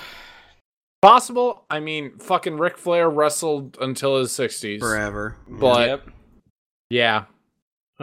Especially Punk's technically still in shape, doing UFC suicide matches. Yeah. Yeah. Yep. So, from there... Or, Jesse, what you think? Sorry. I mean, not a lot to add. It's more... Second best match on the card. It's more of that... Oh, yeah. It's more of the hindsight, too, and it's kind of... Yeah, it's just... It's hard to talk about a Punk match without just talking about Punk's bullshit instead, we're doing. This is a great. God, it was such a good match. No, like it is a good match, but it's just what it always boils down to, because it's kind of hard to deal with. Well, I think part of that though is because this is the first time we have talked about CM Punk on this show, and therefore that's why we're talking about his bullshit. Yeah. It's going to be close to the last time too. Because what is it? Is we got this? It's Rumble. Rumble's the last thing that he's in. Rumble, and we're not watching the Rumble, so we're going from Hell in a Cell to Elimination Chamber. So we got this in Hell in a Cell, and then we skip it. Yeah. Yep. But yeah, like that's the thing. Like I think it's very easy to, for me at least, it's very easy just to talk about CM Punk matches because he's one of my favorites. He was the WWE champion when I started watching. But for this show, it's like a historical thing. You know, it's the first time we talk. It's kind of like in the Royal Rumble 2001 episode where we have our whole thing, like Benoit, great match. One of the best matches of the year. It would have been the best match on any show except this one. What, the Miz and Fandango, the Mixed Max tag? Yes. Yes. We get footage from a live event in Portland where they approached a fan and said, hey, we'll give you free tickets and travel and everything to SummerSlam if you get in the ring and take a splash from Mark Henry, which is really weird, but I would agree to that in a heartbeat. Yeah, there was one guy that said absolutely not. It's like, dude, you're working yourself into a shoot. Like, just take it. You're not going to get injured. It shows him getting tested by doctors and meeting a whole bunch of wrestlers, getting the full VIP treatment. Mark Henry comes out and gives him the safest splash I have ever seen, and then he is sitting in front of the announce table for the next match, which is Dolph Ziggler and Caitlyn versus Big E and AJ Lee. Take a shot every time Michael Cole says better than ringside seats. Better than ringside seats. The bold fan. Fuck me. Man, I forgot about Big E's old theme and his baby powder entrance. It's such a good song. I need 5. Because Big E's been in this company for a long time. That was Big E's gimmick in NXT, was that he would beat people with the ref would count 1, 2, 3, and he'd be like, no, count to 5, because that's how bad he beat him. He would make the refs count 2 more. God. And this was before NXT was really a thing that we watched. Never mentioned that he was NXT champion when he first came up. He was, they never explained the 3 ain't enough, I need 5 thing. It's so weird. Yep, because NXT it's so weird. You could only watch it on Hulu. Before the network, it was only really.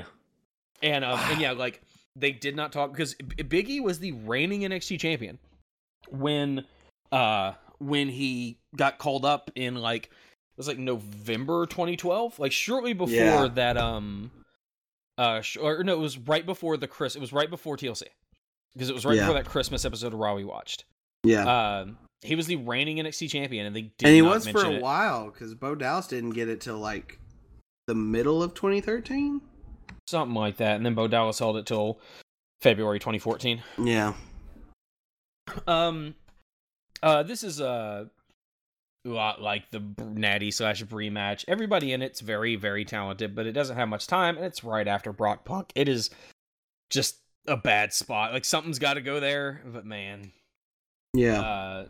Big E hits a really cool flying, spinning splash thing onto Ziggler. AJ tags Big E in, and Ziggler comes in with a hot tag. I almost spit out my drink. Ziggler had Big E on the mat and was delivering his series of elbows to him, to which JBL said, "That almost killed you, King." The night Jerry had his heart attack, he was in a match against Ziggler. Yeah, and, that's right. The doctors were saying that those elbows from Ziggler may have aggravated an already existing heart condition and led to that heart attack. Yep. Again, JBL's the worst human being of all time. I kind of laughed at that. Because, Lawler was immediately just yeah, it did. He played into it. But I believe it's Lawler who christens that move the Heart Stopper later. He did. Does he? Yeah. He does. Yeah. He called it the Heart Stopper shortly after this. Yep. He's that's called the Heart Stopper, and I should know. Because listen, Lawler's a worker till the end. Yeah, Lawler is. I mean, he's still wrestling. Loyal he to still the wrestles. Game. Lawler is loyal to the game more than any of his wives. Big E gets Ziggler. I'm glad you laughed at that. Yeah. Better than ringside seats. But Ziggler counters it into a zigzag and gets the win in 6 minutes and 45 seconds. Not much to be said about that. But 3 ain't enough. I need 6 minutes. But almost Dolph time. Ziggler is the new Christian of this era. Like, I will swear up and down, he's the best worker in this company. Yeah, best pure in-ring worker, absolutely. Yeah. It took me forever to come around as Ziggler. I know, because he had a bad gimmick when he started out. Yeah, that too. He had a bad gimmick when he started out, and that soured you on him. And I what really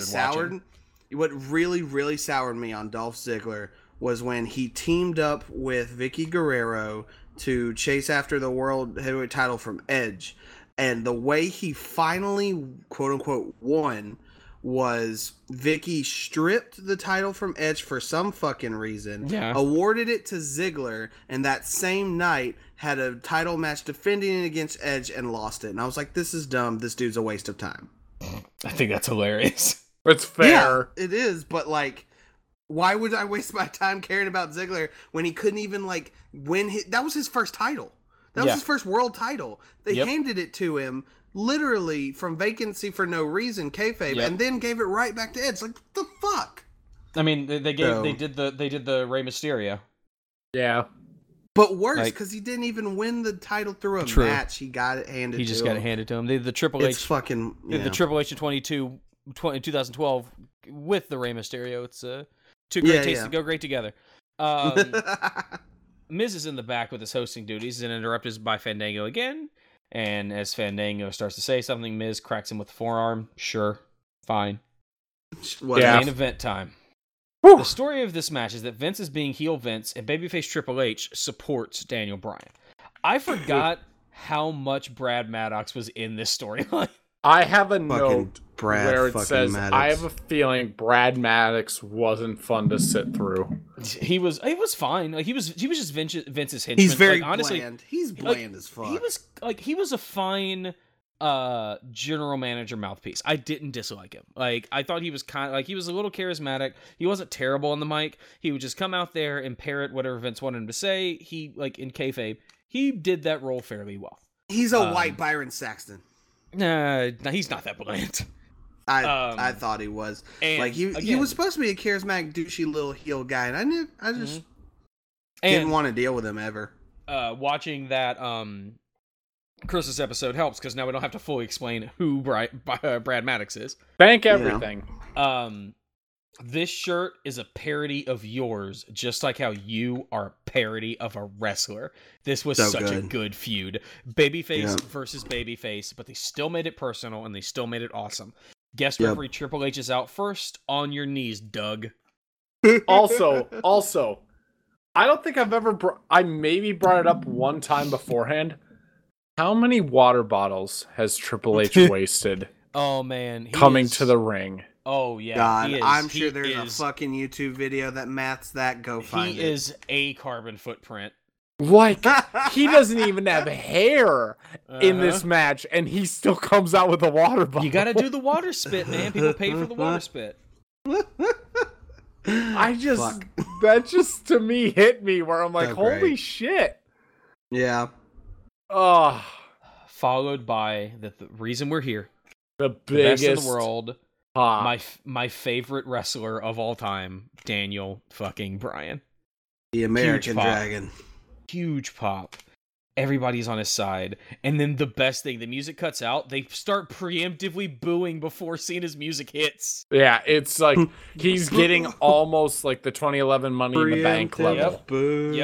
Yeah, pretty much. Because people had a burning feeling this was it. Yep. Like, I was really just like, they're going to feed Bryan to Cena. I did not expect Bryan to win. Yeah. Also, I genuinely did, though. I don't know what it was, but I felt like it just made sense. But that's probably also why I hate this fucking ending. Also, there's a weird thing that we haven't paid attention to where almost every match there's at least one person coming down the ramp who points to the SummerSlam logo. It's weird. It's weird. It's really weird. Like, Cena points to it and yells, "It's finally here!" It's like, motherfucker, it's 2.5 hours into the fucking pay-per-view. Yeah. Like, it's been here. Well, it's so weird. This was kind of the point where the Big Four was floundering a little, and SummerSlam was the only one still making money besides Mania, so they tried to make it like feel more like a second Mania. That's why JoJo sang access. in the beginning as well. Yeah, like that's why they had SummerSlam Access. Like it was like very much they tried to make it as big a deal as possible, like the road to SummerSlam and all that. And then they finally did it 2 years later when they moved it to 4 hours long, something like that. Yeah. Yeah. Yes. Random question: were they both dating the Bellas at this point? Yes. Okay, yes. so they were just facing. Okay. Yes. Mm-hmm. Yeah. Winner got to marry first. Winner's relationship that's survives. The real story. Oh my god, that's horrifying. Jesus Christ. I really miss these Cena entrances. Cena basically laid down for him, really. Exactly. Wow. He shaved points. But yeah, I really miss these Cena entrances where he comes out and like banners with the cameraman. But like before he ran out, he looked at him and said, "Let's do it, Stu." So I assume the cameraman's name is Stuart. Just shows how charming John Cena is. Yeah. Mm-hmm. Cena. No, man, he's talking to Jon Stewart. Cena has his left elbow in a brace. You can sort of see through the brace, but he has a horrifying growth on his elbow at the time. Yeah, he shows it the night after. It's bad. Whoa. It looks like a baseball just sticking out. Yes. Listen, it is not good. Michael Cole doesn't always nail it, but when he does... Yes. For over 50 years, it's the most prestigious championship in sports entertainment. No losers. John Cena has held the WWE title 11 times.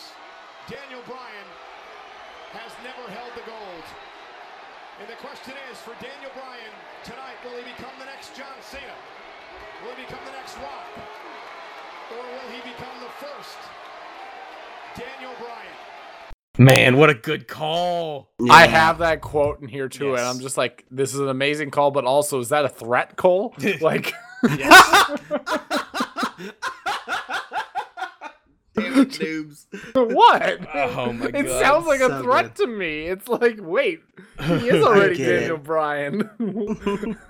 Actually, he's Bryan Danielson, but screw you. The bell rings and we are going to come back as a dragon or Jude Law, or are you going to come back as anal beads? Oh my god. The crowd is hot for this match. Oh, of course they are. Cena plays with the crowd as they chant, "You can't wrestle." As he locks up for Bryan with a test of strength, like easily overpowering him, but Bryan keeps getting like his shoulders up and stuff. Great. Like this match shows how good a technical wrestler John Cena can be. Yeah, it's like those you can't wrestle chants. It's like, were you there in 2011? Like, this is something else that, you know what, as bad as the Roman Reigns boos were, you know what I guess they did this at the beginning of his singles push. Absolutely. But what I don't miss is "You Still Suck." I haven't heard that chant in a while, and I'm so glad. Yeah, because Roman's been out for months because they were doing it to him like at SummerSlam. Yeah, like they were doing "You Still Suck" to Roman. They've been chanting "You Still" every time Roman, like when he was with the Shield, they were doing "You Still Suck." Like every time, like they've been chanting "You Still Suck" to Roman consistently for like 4 years. Like this year's, the 2018. I did not. I don't remember that, but all right. Because I remember them doing it a whole lot in the fall of 2017 when the Shield got together the first time. Because they were popping hard for drowning that shit out. They were popping hard for Rollins and Ambrose, and then Roman would tag in and do something like they get the win. I hate that and so much. Rollins and Ambrose would be celebrating, and then Roman would celebrate. You still suck. Yeah, it's dumb. Yep. That's Real quick, shout out to the fan who brought a Jorts power sign with the night that Cena decided to wear cargo shorts. Right? Oh man, that guy feels like a fool. It's great. He's wearing cargo shorts during this run. It's really fun.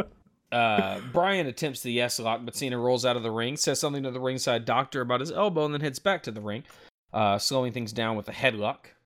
Bryan attempts to pin Cena with a backslide, but Cena fights out of it, and then Bryan attempts a surfboard submission that Cena gets out of.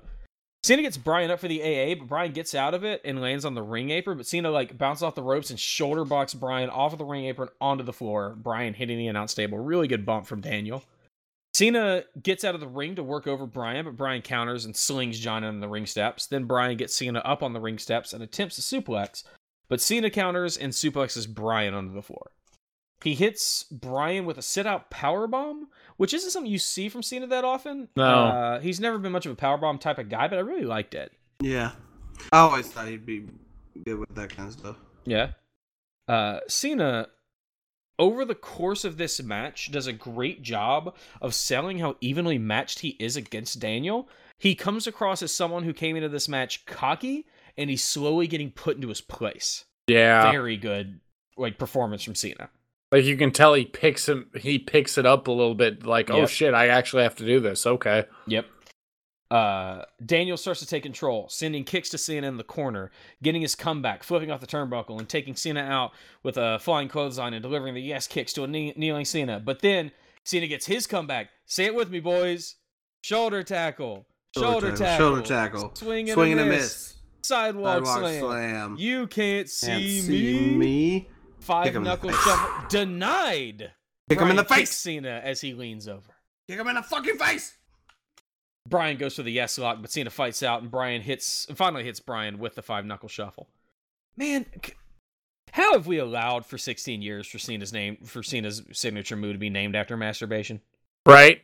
It's great that it's just like the skeet thing really has stayed on the radio. It's like, white people still haven't figured out what that is. Still don't know. Yep. But I mean, that was his whole thing. I can't even remember when they started calling it the attitude adjustment, because it was the FU, and I don't even remember when they changed it. Yeah, it was parody F5, and the STF was the STFU because it was stand for shut the fuck up. Yep. Because an STF is an actual wrestling submission. Right. You just add the U and really clever to add the U to it. I think that's hilarious. Yeah, it's not bad. Like it's a pretty good idea. It was like 2005 when they went TVPG, I think. Right around the time 2015? No, they went TVPG in like 2005, 2006. 2005. They went. I thought it was later than that. Like 2008 at the latest. Yeah. At the latest. That. Hold on, WWE. Yeah, that doesn't, because I was watching when they still were bleeding all the time. July 22nd. PG era. They labeled the PG era as summer 2008. July 22nd, 2008. Yeah. So around 2008. I was about to say fine. 2005 was. 5. I was like, there's no way at least that. I can give you 8, but 5 is definitely not 2015. No. Cena gets Brian. I just thought maybe you just your brain lapsed 10 years or something. I knew it was like mid 2000s, but I couldn't remember exactly. Yeah, 2008, July 22nd. All right, that's fine. Cena gets Brian up for the AA, but Brian rolls out of it, kind of landing on his feet. Brian gets up on the top rope and delivers a missile drop kick to Cena. Brian delivers kicks to Cena's elbows, but Cena ends up taking advantage and goes to the STF. But Brian counters and locks in the STF on Cena, and that's when you realize that both the STF and the yes lock are basically just cross faces and look exactly alike. Because Cole is like, he's locked in the yes lock. Oh, it's the STF actually. Yeah. The he corrects him. He's like, no. Yeah, the STF, you have your opponent's leg hooked. In the yes lock, you have your opponent's arm hooked. They're both just modified crossfaces. Yep. Cena gets near the ropes, and Brian breaks the hold, pulling Cena back into the ring, and with holding onto his leg, and then yanks Cena's back into Brian's chest and hits him with rolling German suplexes.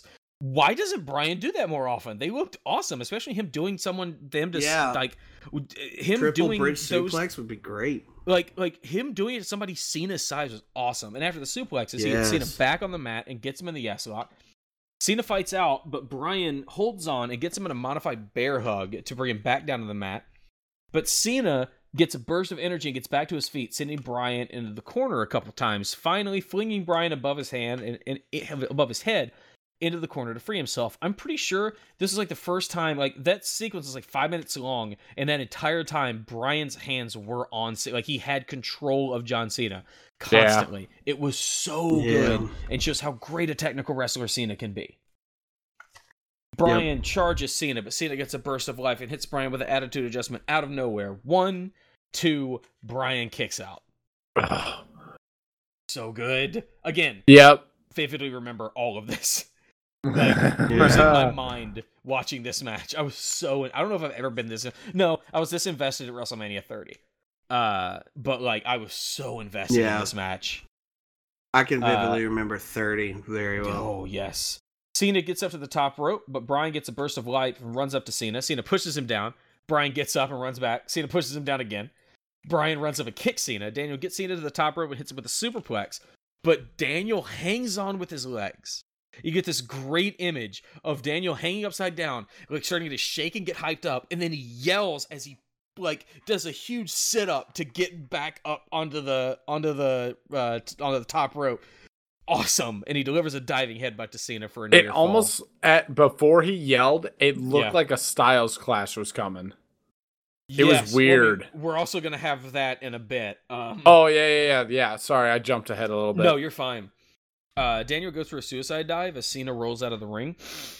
But Cena scouts it and elbows Bryan as he gets to the ropes. Cena gets to the top ropes and delivers a great leg drop to Daniel. He hardly ever does that top rope leg drop, but it looks awesome. It looks so good. Cena sets Bryan on the top rope and sets him up for the super middle rope AA, but Bryan fights out of it, hammering elbows into John Cena's head. Then, oh my god, I forgot about this spot. Cena gets Bryan basically into a Styles Clash position and jumps from the middle rope to the ring, and he and Bryan adjust themselves at the last moment to prevent Bryan from being paralyzed. Because, oh dear god, I remember being horrified at that. Yeah. When Cena loves doing dangerous spots like that with indie guys. Yeah. When Cena gets Daniel back in the ring, he locks in the STF. Bryan crawls for the ropes, but Cena rolls him back. Bryan starts to fade, but he gets a burst of energy and counters it into the S-lock, but Cena forces a rope break. Cena gets up in the corner with Daniel, delivers his running drop kicks, and then on the third one, Cena turns Bryan inside out with a clothesline and a fantastic sell from Daniel. And you know you've hit a good clothesline when JBL is marking out. Yes. Oh, yes. Like, that's the one thing that I'll trust JBL in knowing. There's two things that I'll trust JBL in knowing. The clothesline-o-meter. One, good clotheslines. Two, knowing when Farouk is coming up next. Yep. That's pretty much his bestest buddy in all the world. Both men get to their feet and trade strikes. Forearms from Bryan. Yeah. Also, we haven't mentioned this. Triple H is doing such a good job at being the ref. You forget he's Triple H for a minute. Yep. Yeah, you forget it several times. It's like just this swole referee just sitting. Oh shit, that's Triple H. That's right. Like, he is not drawing attention to himself. He is just being a referee. Which over the course of this match, as that kept happening, made me more anxious and more anxious because it's just like very long words. It's Triple H. Cerebral assassin. Yep. Yeah. So they get to their feet. His favorite video game is Hitman. Yes. And they start to trade. They start to hit each other. They both go for a crossbody and take each other out. Then we get the moment that made me mark out the most when I first watched this match. And it really doesn't come across if you don't watch the build up. In the lead up for this, Bryan talked to Cena about how the indies in Japan and whatnot, you leave it all in the ring. To the point where all you could do near the end of the match was just slap each other to build up energy in yourself and your opponent to make it to the end. To bring out that fire, to bring out the best in your opponent, to prove that the better man will win.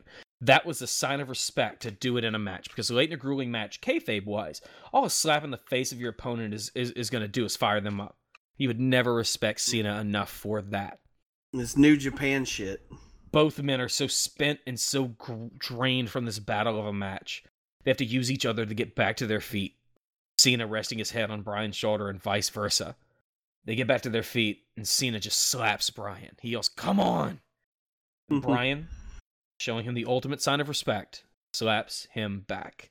They trade slaps in the ring with Daniel taking over. Cena counters a corner flip from Bryan into an attempted AA that Bryan counters with a DDT. Guess he was watching CM Punk. And it's time for the finish. Bryan gets to his feet, goes to the top rope. He telegraphs a flying headbutt to Cena, but Cena catches him. Bryan kicks Cena in the head and gets Cena on his knees. Bryan stands in the corner. Yes. Cena gets to his feet. Bryan launches from the corner and connects with a move we have never seen him do.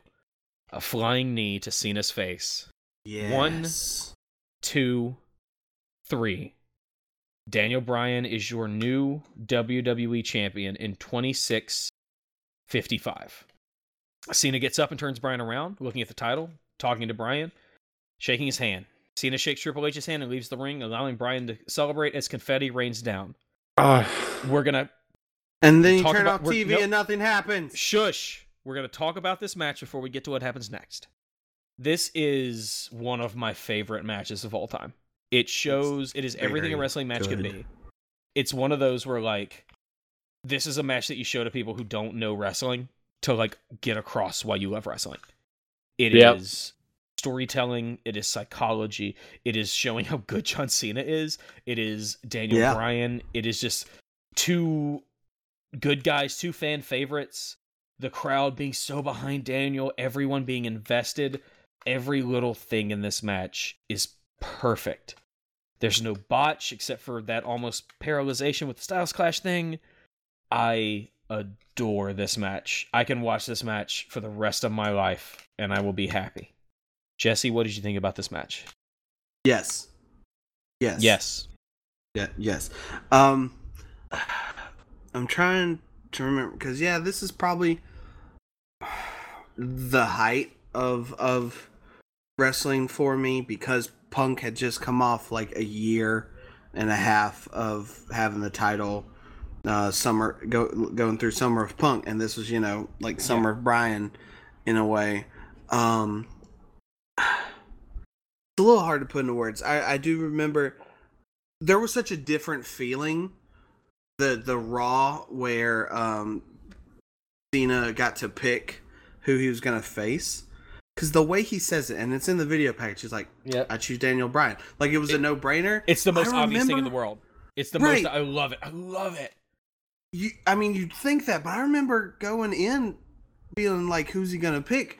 Because we had already had before this. They had constantly talked about like Bryan wasn't gonna be a guy like that. And so when Cena said it, I remember my heart just skipping a beat.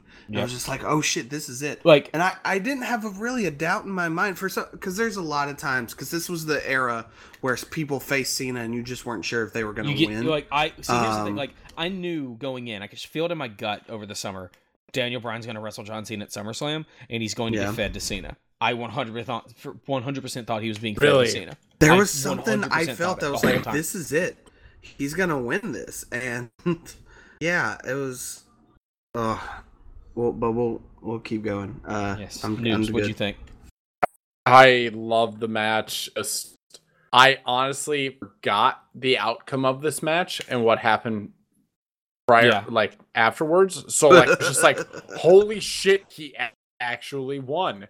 Like, I'm just like, the confetti hits. Like, oh man, it's such a great ending, and that's when it clicked. I'm like, oh, yep. Yep. Oh no. So there was a guy in the crowd. Yes, another shout out. He had a Sega sign in the crowd in the year 2013 of our Sonic Overlords. Like, he had a Sega sign. Love it. I am happy, Noobs, that you've been like excited about these signs this run so far instead of bitching about them. No, they're so great. Like, good signs. I understand, like, there are still a ton of people that are like looking at the camera when they're in the front row or the first couple rows, and the moment that they see that the camera is on that, they just like hold the sign up, which I feel like has helped Kevin Dunn have like a PTSD and like always switch. Yeah. Like, I feel like that is... The camera switching is kind of redonkulous in this era too. It is, but I feel like you WWE try not to have fans make it about themselves. Like, you keep the camera on them until they realize that it's on them. And the moment they realize that it's on them, you change it. Yes, and I feel like hey, we're on TV, like kind of thing needs to die. Yeah. And it has, thankfully, because everybody's too busy like watching it through their cell phones, recording it instead. So one good thing about cell phones. Anyway. So... All right, let's rip this. The next bits I am going to recap as my experiences of watching it live. Cool. Daniel is celebrating, confetti and streamers are raining from the ceiling. Cena has left. He didn't expect the fireworks either. Oh yeah, and then pyro goes off. He jumped at those. He's like, "Oh shit!" It was because he thought it was going to be something else. It was at that point that I knew in my gut something was going to happen. The celebration had gone on too long. Too long. Then, Randy Orton's music hits. They talk to me, they understand, they talk to me. Orton walks out with the Money in the Bank briefcase. Daniel stands in the ring and just tells Randy to bring it on. Randy walks down to the ring and holds the briefcase high. And at this point, I was like, oh, okay, he's not cashing it in. He's just doing the Money in the Bank thing of letting you know, oh, I'm always watching and waiting. He turns to leave, and he walks up the ramp, and I breathed a sigh of relief. Then that sigh turned into a scream. Yeah. Daniel picks up the title. Randy stops in the aisle. He turns and looks at Bryan. Triple H walks up to Bryan, turns him around, hits him with the pedigree. Orton gets in the ring, hands his briefcase to Triple H. The bell rings. He covers Bryan. Orton doesn't even make a move. Triple H counts 1, 2, 3. Randy Orton is the new WWE champion in 8 seconds, and thus the Authority is born. Yep. So, here's why I don't mind this. Because that reaction that I talked about, like me being anxious, walking around with my laptop all over my apartment, not being able to sit still, being worried about what's going to happen, like that visceral Randy Orton's music hit and I almost passed out, and then he walks down, he turns, walked away, and I was so happy, then I was so upset. Like, that means that they were successful. That I managed to completely suspend my disbelief. I was 100% bought in, and I was a total mark for the entire last hour of this show up until the very end. That it elicited though, and it wasn't like smarky, like, oh my god, I can't believe they booked this. It was anger at the character of Randy Orton for doing that to the character of Daniel Bryan, and that means that they were successful. That means that they nailed it. It still gets that out of me. Like, watching it for this, we got to the end of the match, and my heart started beating faster, and I got anxious because I knew it was about to happen. Because it still gives me that visceral reaction, and to me, that means that they nailed it. They nailed it. Like, say what you will about what happened next, but in the moment, perfect. What about you, Noobs? It's just it's probably one of the biggest swerves they've done in a long time. Or at least since 2011 when they did it with Alberto Del Rio. Yeah. Or 2015 when they did it with Sheamus. Or 16. That was 15. Yeah. But, you know. Or no, that was 14. No, it was 15. I'm dumb. Yeah. But yeah, but this was different. Like, this was the culmination of this guy was never supposed to do it. And WWE hasn't been for a long time at least. They're not a babyface territory. You know, you're the WWE booked for the chase. And I think the chase, I think with Daniel Bryan, the chase is more interesting than the reign. And so I don't think it I think, yeah, you have him win, you immediately snatch it away. It's Dusty Rhodes and Ric Flair. Tale as old as time. It's like gravity. Works every time. So Jesse. Go. You bringing up Punk and Del Rio is probably another reason why I hated this ending. Now that I think about it, because you weren't there for that, right? I wasn't, but I know all about it. Ugh. I know, but it's about the experience of not this again, kind of. With like the same feeling, the same guy for the same reasons. Situation, because I guess this was probably me at my smarkiest. I don't know. I was about to say, because hell, if that's the case, then that means that Daniel Bryan's about to start a 434-day title run. I know that too. Because Punk came out of that unscathed. Yeah, he did, but as you know, we'll see later on, and that doesn't matter, I guess, for this moment. But I really didn't like it, and I think that it was a lot to do with fucking. And it's half Mark, half Smart. It really is, because there is part of me that's like, great, they're doing, this again to fucking just taking away from Bryan's like first win like this, when it really felt like he was never going to get it for a long while.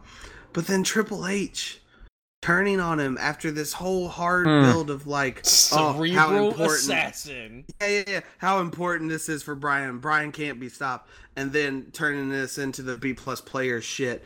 Yes. it's such a guttural, horrible, two-faced feeling. So that's why, like I said, it's hard. It's half smart, it's half Mark. I love it because I hate it. That I is, love it because that I is, hate it. That is the part. That is the storyline part that infuriated me. It's weird. It's like, oh, the company screwed Daniel Bryan, and then think about it, it's like, man, fucking Triple H, why did you do that? So and that's always been me, is a blend of Mark and Smark reactions together, because I warp that shit together all the time, because that's just how my brain goes. Yeah, I hate it. I just do. I remember when I watched it yesterday or whatever, I was like, man, I don't want this again. And now it's even more with hindsight. And I kind of want to ask you, so like, our next one is Hell in a Cell, right? Yeah, yes, we're skipping Night of Champions. Yeah, why are we skipping Night of Champions? Because you don't want to see this happen to Bryan 4 times in a row? No, well, because like Night of Champions just kind of stalls the storyline. Going forward with the because we're also skipping Battleground. No, I know, that's what I'm saying. Like get Bryan fucked out of the title 4 times. Yeah, because the like, listen, I'm not saying that they nailed the storyline coming out of this. No, I know, but I'm saying, is that why we're skipping to pay-per-views? We're skipping it because they just hit pause for 2 straight pay-per-views, and you can very easily just watch Hell in a Cell and still get the same story. Yeah, like, you can. Battleground and Night of Champions aren't necessary. It has nothing to do with like, oh, I don't want to see Bryan get screwed out of the title. It's, well, you know, it's still Bryan versus Orton for 3 straight pay-per-views, and I feel like it's the same thing. Just a little bit. I mean, it's a mix of definitely both. Not, because I chose it. I know why. Like, I'm pretty sure I know why I did the thing that I did. You just don't sound utterly convinced. I'm just no. It's because you don't have to watch those. You could you get the exact same storyline without watching those. And I'm not doing 7 straight TNA pay-per-views again. Like, I've learned from that. Bless you. And so we're not going to exactly. You don't want to see Bryan lose 4 times. It's fine. You can say it. It's okay. I swear to God, I will take you. I will replace you. I know people. I will replace you. I will cousin Oliver you. You will go up to the attic, and they will never see you again. Oh my God! Really, cousin Merle? I'm gonna start referring to Jesse as Aunt Viv, because you could just come Holy up. You shit. could be another one of you anytime. Oh my God! We're about to get a light-skinned Jesse up here who's way more amenable with the choices that I make with my show. I mean, we can do that, or we can just replace him with Shraver, and it'd be great. Yeah. But yeah, no, that's why. It's because like we're not watching Battlegrounds. It's a bad show, top to bottom. Battleground is like, it's worth, honestly. No, it's fine. Okay, I will say one thing, noobs. If you want, it's worth watching the tag match from Battleground if you got like 15 minutes to spare. Okay. Because that match is actually amazing. It is the Shield. It is Roman Reigns and Seth Rollins, because they were the Authority's lackeys against Cody Rhodes and Goldust. Yeah. Because Cody Rhodes got fired. That's good. Cody Rhodes got fired. Goldust returned, and Dusty was there, and they have to beat the Shield to get their jobs back. And if they lose, Dusty gets fired as a trainer from NXT, and they are never allowed back in the WWE. It is like interesting. It's a terrible show, but that's one of the best matches of the year. It's worth watching just to do it, because it's such a good match. And then they get the tag titles later and stuff, and it's really I think nice. at Hell in a Cell, I believe they win the tag titles. They're already the champions, it says. So they must have won it on Raw. Like Raw, yeah. Yeah. But yeah, and like Night of Champions is who even also John Cena the night after SummerSlam comes out and basically announces, "Hey, I'm gonna be gone for a while. My elbow is jacked up." And he is back in 2 months. Yeah, and he takes the title from Del Rio. He was supposed to be out. Like, people were thinking he was going to miss the Rumble. It was a question mark on whether or not he was going to be back for Mania. And then on a SmackDown, like 2 weeks before Hell in a Cell, Vicky Guerrero comes out and says Alberto Del Rio. Because Alberto Del Rio was like, oh, I know who I want to wrestle for my title. And it was somebody dumb. It was like Ricardo Rodriguez or something. And she was like, no, I know who you're going to wrestle. You're going to wrestle John Cena. And I was like, are you joking? And then they started promoting John Cena versus Alberto Del Rio. Like, it was I guess so you're weird. not.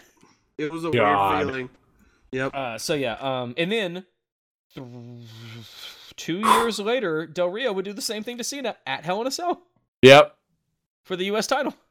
What a punk! In 2015. That's so weird. Yeah. God, that was weird. Right when he came out with Zeb Coulter.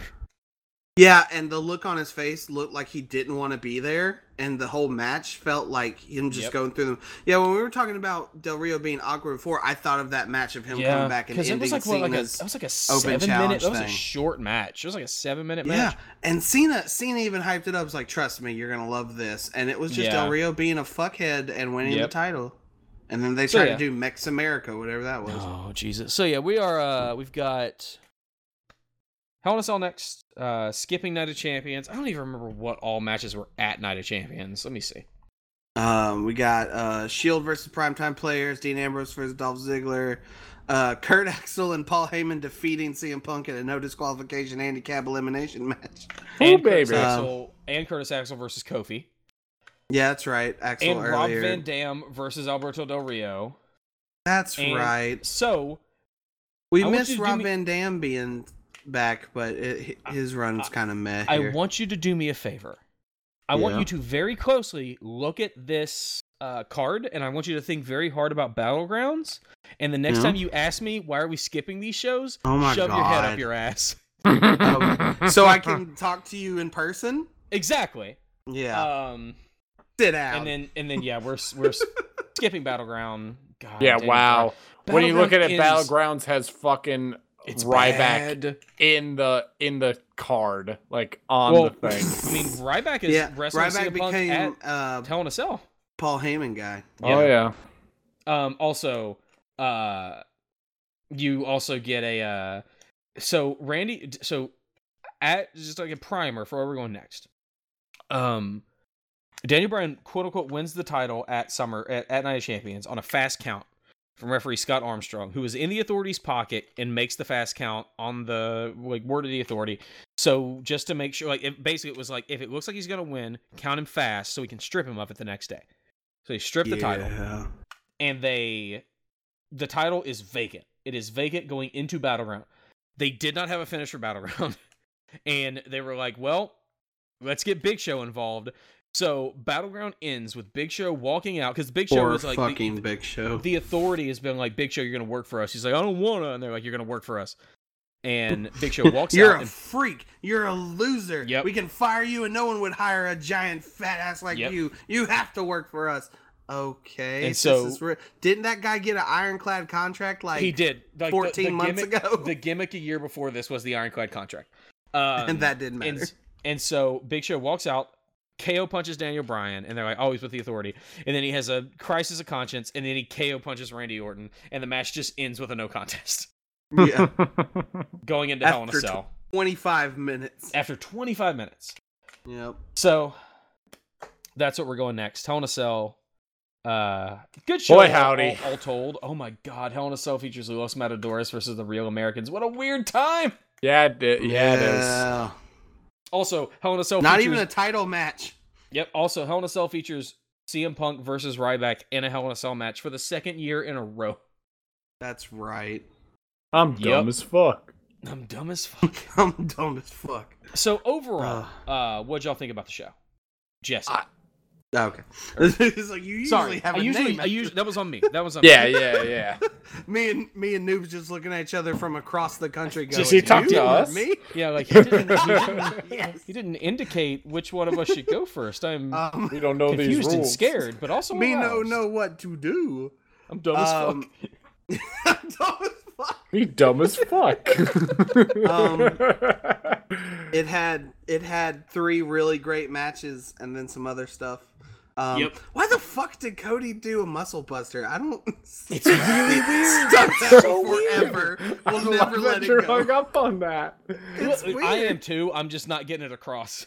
Like I will dream about Cody doing a muscle buster tonight. And wake up in a cold sweat, going, "Oh, it was just a dream." Yes. Like the worst or best episode of Dallas, depending on who you ask. It's fine. I know you're talking about it's a really good show. I don't know. It's fine. Like, I'm not mad at anything except just the Orton thing's weird. I don't know. I don't hate Orton. I really don't. But there's a lot of times when Orton gets involved with something where I just don't want to be a part of it. It's just, not my brand of soda, basically, is what it comes down to. That's fair. This all is what it is. Yeah. And I really mean, even, being a fun asshole about it, I don't want to see Randy versus Daniel 4 times, so I'm glad you did, just skip to Hell in a Cell. That's great. About to say, don't challenge me. The beatings will continue until morale improves. It's an awkward feeling to go through all this to Hell in a Cell, and then Survivor Series doesn't help matters. That's why we're not watching it. That's why we're skipping straight to Elimination Chamber. Yeah, and then... This may be the worst, It was weird. It was very weird. This may be the worst NFL season where they try to do interesting stuff. They did nothing with this. It is, you can tell this is their... Also, it is fascinating to go back and look at Reddit during this time, because it's all people wishing death upon Triple H, because they were convinced the whole storyline, they were all worked. They were all getting worked, because they were just they're holding Daniel Bryan back, and it's all Triple H's fault, and I hate Triple H. It's a Punk was right. Punk was right. Far cry from Papa Triple H that we have today. Yes, it was. I was definitely worked because I wasn't happy that Triple H turned on Bryan. That was not. I did not like that. But you knew you were getting worked. These people work themselves into a shoot. Always. That's what they do. What is the fucking stupid thing they're doing right now that's similar to that? Who knows? Because there's something, but doesn't matter. Probably something. There's always something. But this is fine. I like the Lesnar Punk match. Is worth it because Punk is the only guy to come close to beating Lesnar basically since this. And Bryan Cena is great. It really, really is. Yeah, I think I love this show. There are some down moments in this show, but the 2 marquee matches are you could make a solid argument that they're the 2 best SummerSlam matches of all time. Yeah, very good. Just off of that alone, this is one of the best SummerSlams. You can skip a lot of it, but those 2 matches are all timers. They are so good. And Christian versus Del Rio, incredibly underrated. Underrated. They did a lot for 12 minutes. Yeah, right? It zoomed past. Once you got past the first half hour, this show just flowed really well. The Punk, Brock, and the Bryan Cena match do not feel as long as they are. It is engaging. It is a story that I care about. Like I said, Daniel Bryan's my favorite wrestler of all time, and so I was 100% invested in this match, and I still am to this day. I love it. What about you, Noobs? I love it as well. It just... everything was made whole again when you had that moment where Heyman realized Punk was staring him down. And you just see Heyman just go, I didn't do anything. It wasn't me. And then Punk is like, oh, it was you, motherfucker. Let's go. Oh my God. Yeah. Just so good. Everything was great. One of my favorite shows. I love it. Hell in a Cell coming up next is pretty good. But after that, we are kind of this arc is kind of like SummerSlam, where starts off good, but then Elimination Chamber is great. All systems go with Elimination Chamber, baby. And then WrestleMania 30, and then into the Shield versus Evolution. Let's go, boys. WLC is on the horizon. Oh boy. Fucking, I just want my Wyatt family versus Shield. Yes. Thank you for joining. Thank you for joining me, Noobs. Thank you for joining me, Jesse. You can find us at Pastamania Pod on Twitter. I am at NADavis47. He is at Noobs28. He is at Exit Tentualism. Because everybody knows good social media engagement has to come with, it's like a joke. It's funnier when you have to explain it. It's my life. It's my life. Yes, I agree. Your life is a joke. We will see you guys in a couple weeks.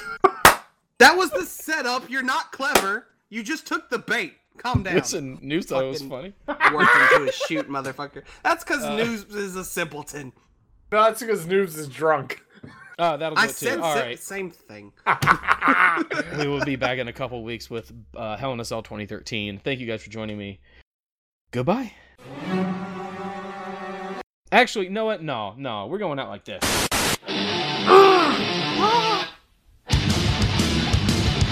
Good night, sweet prince. Guess what time it is? Clobbering time.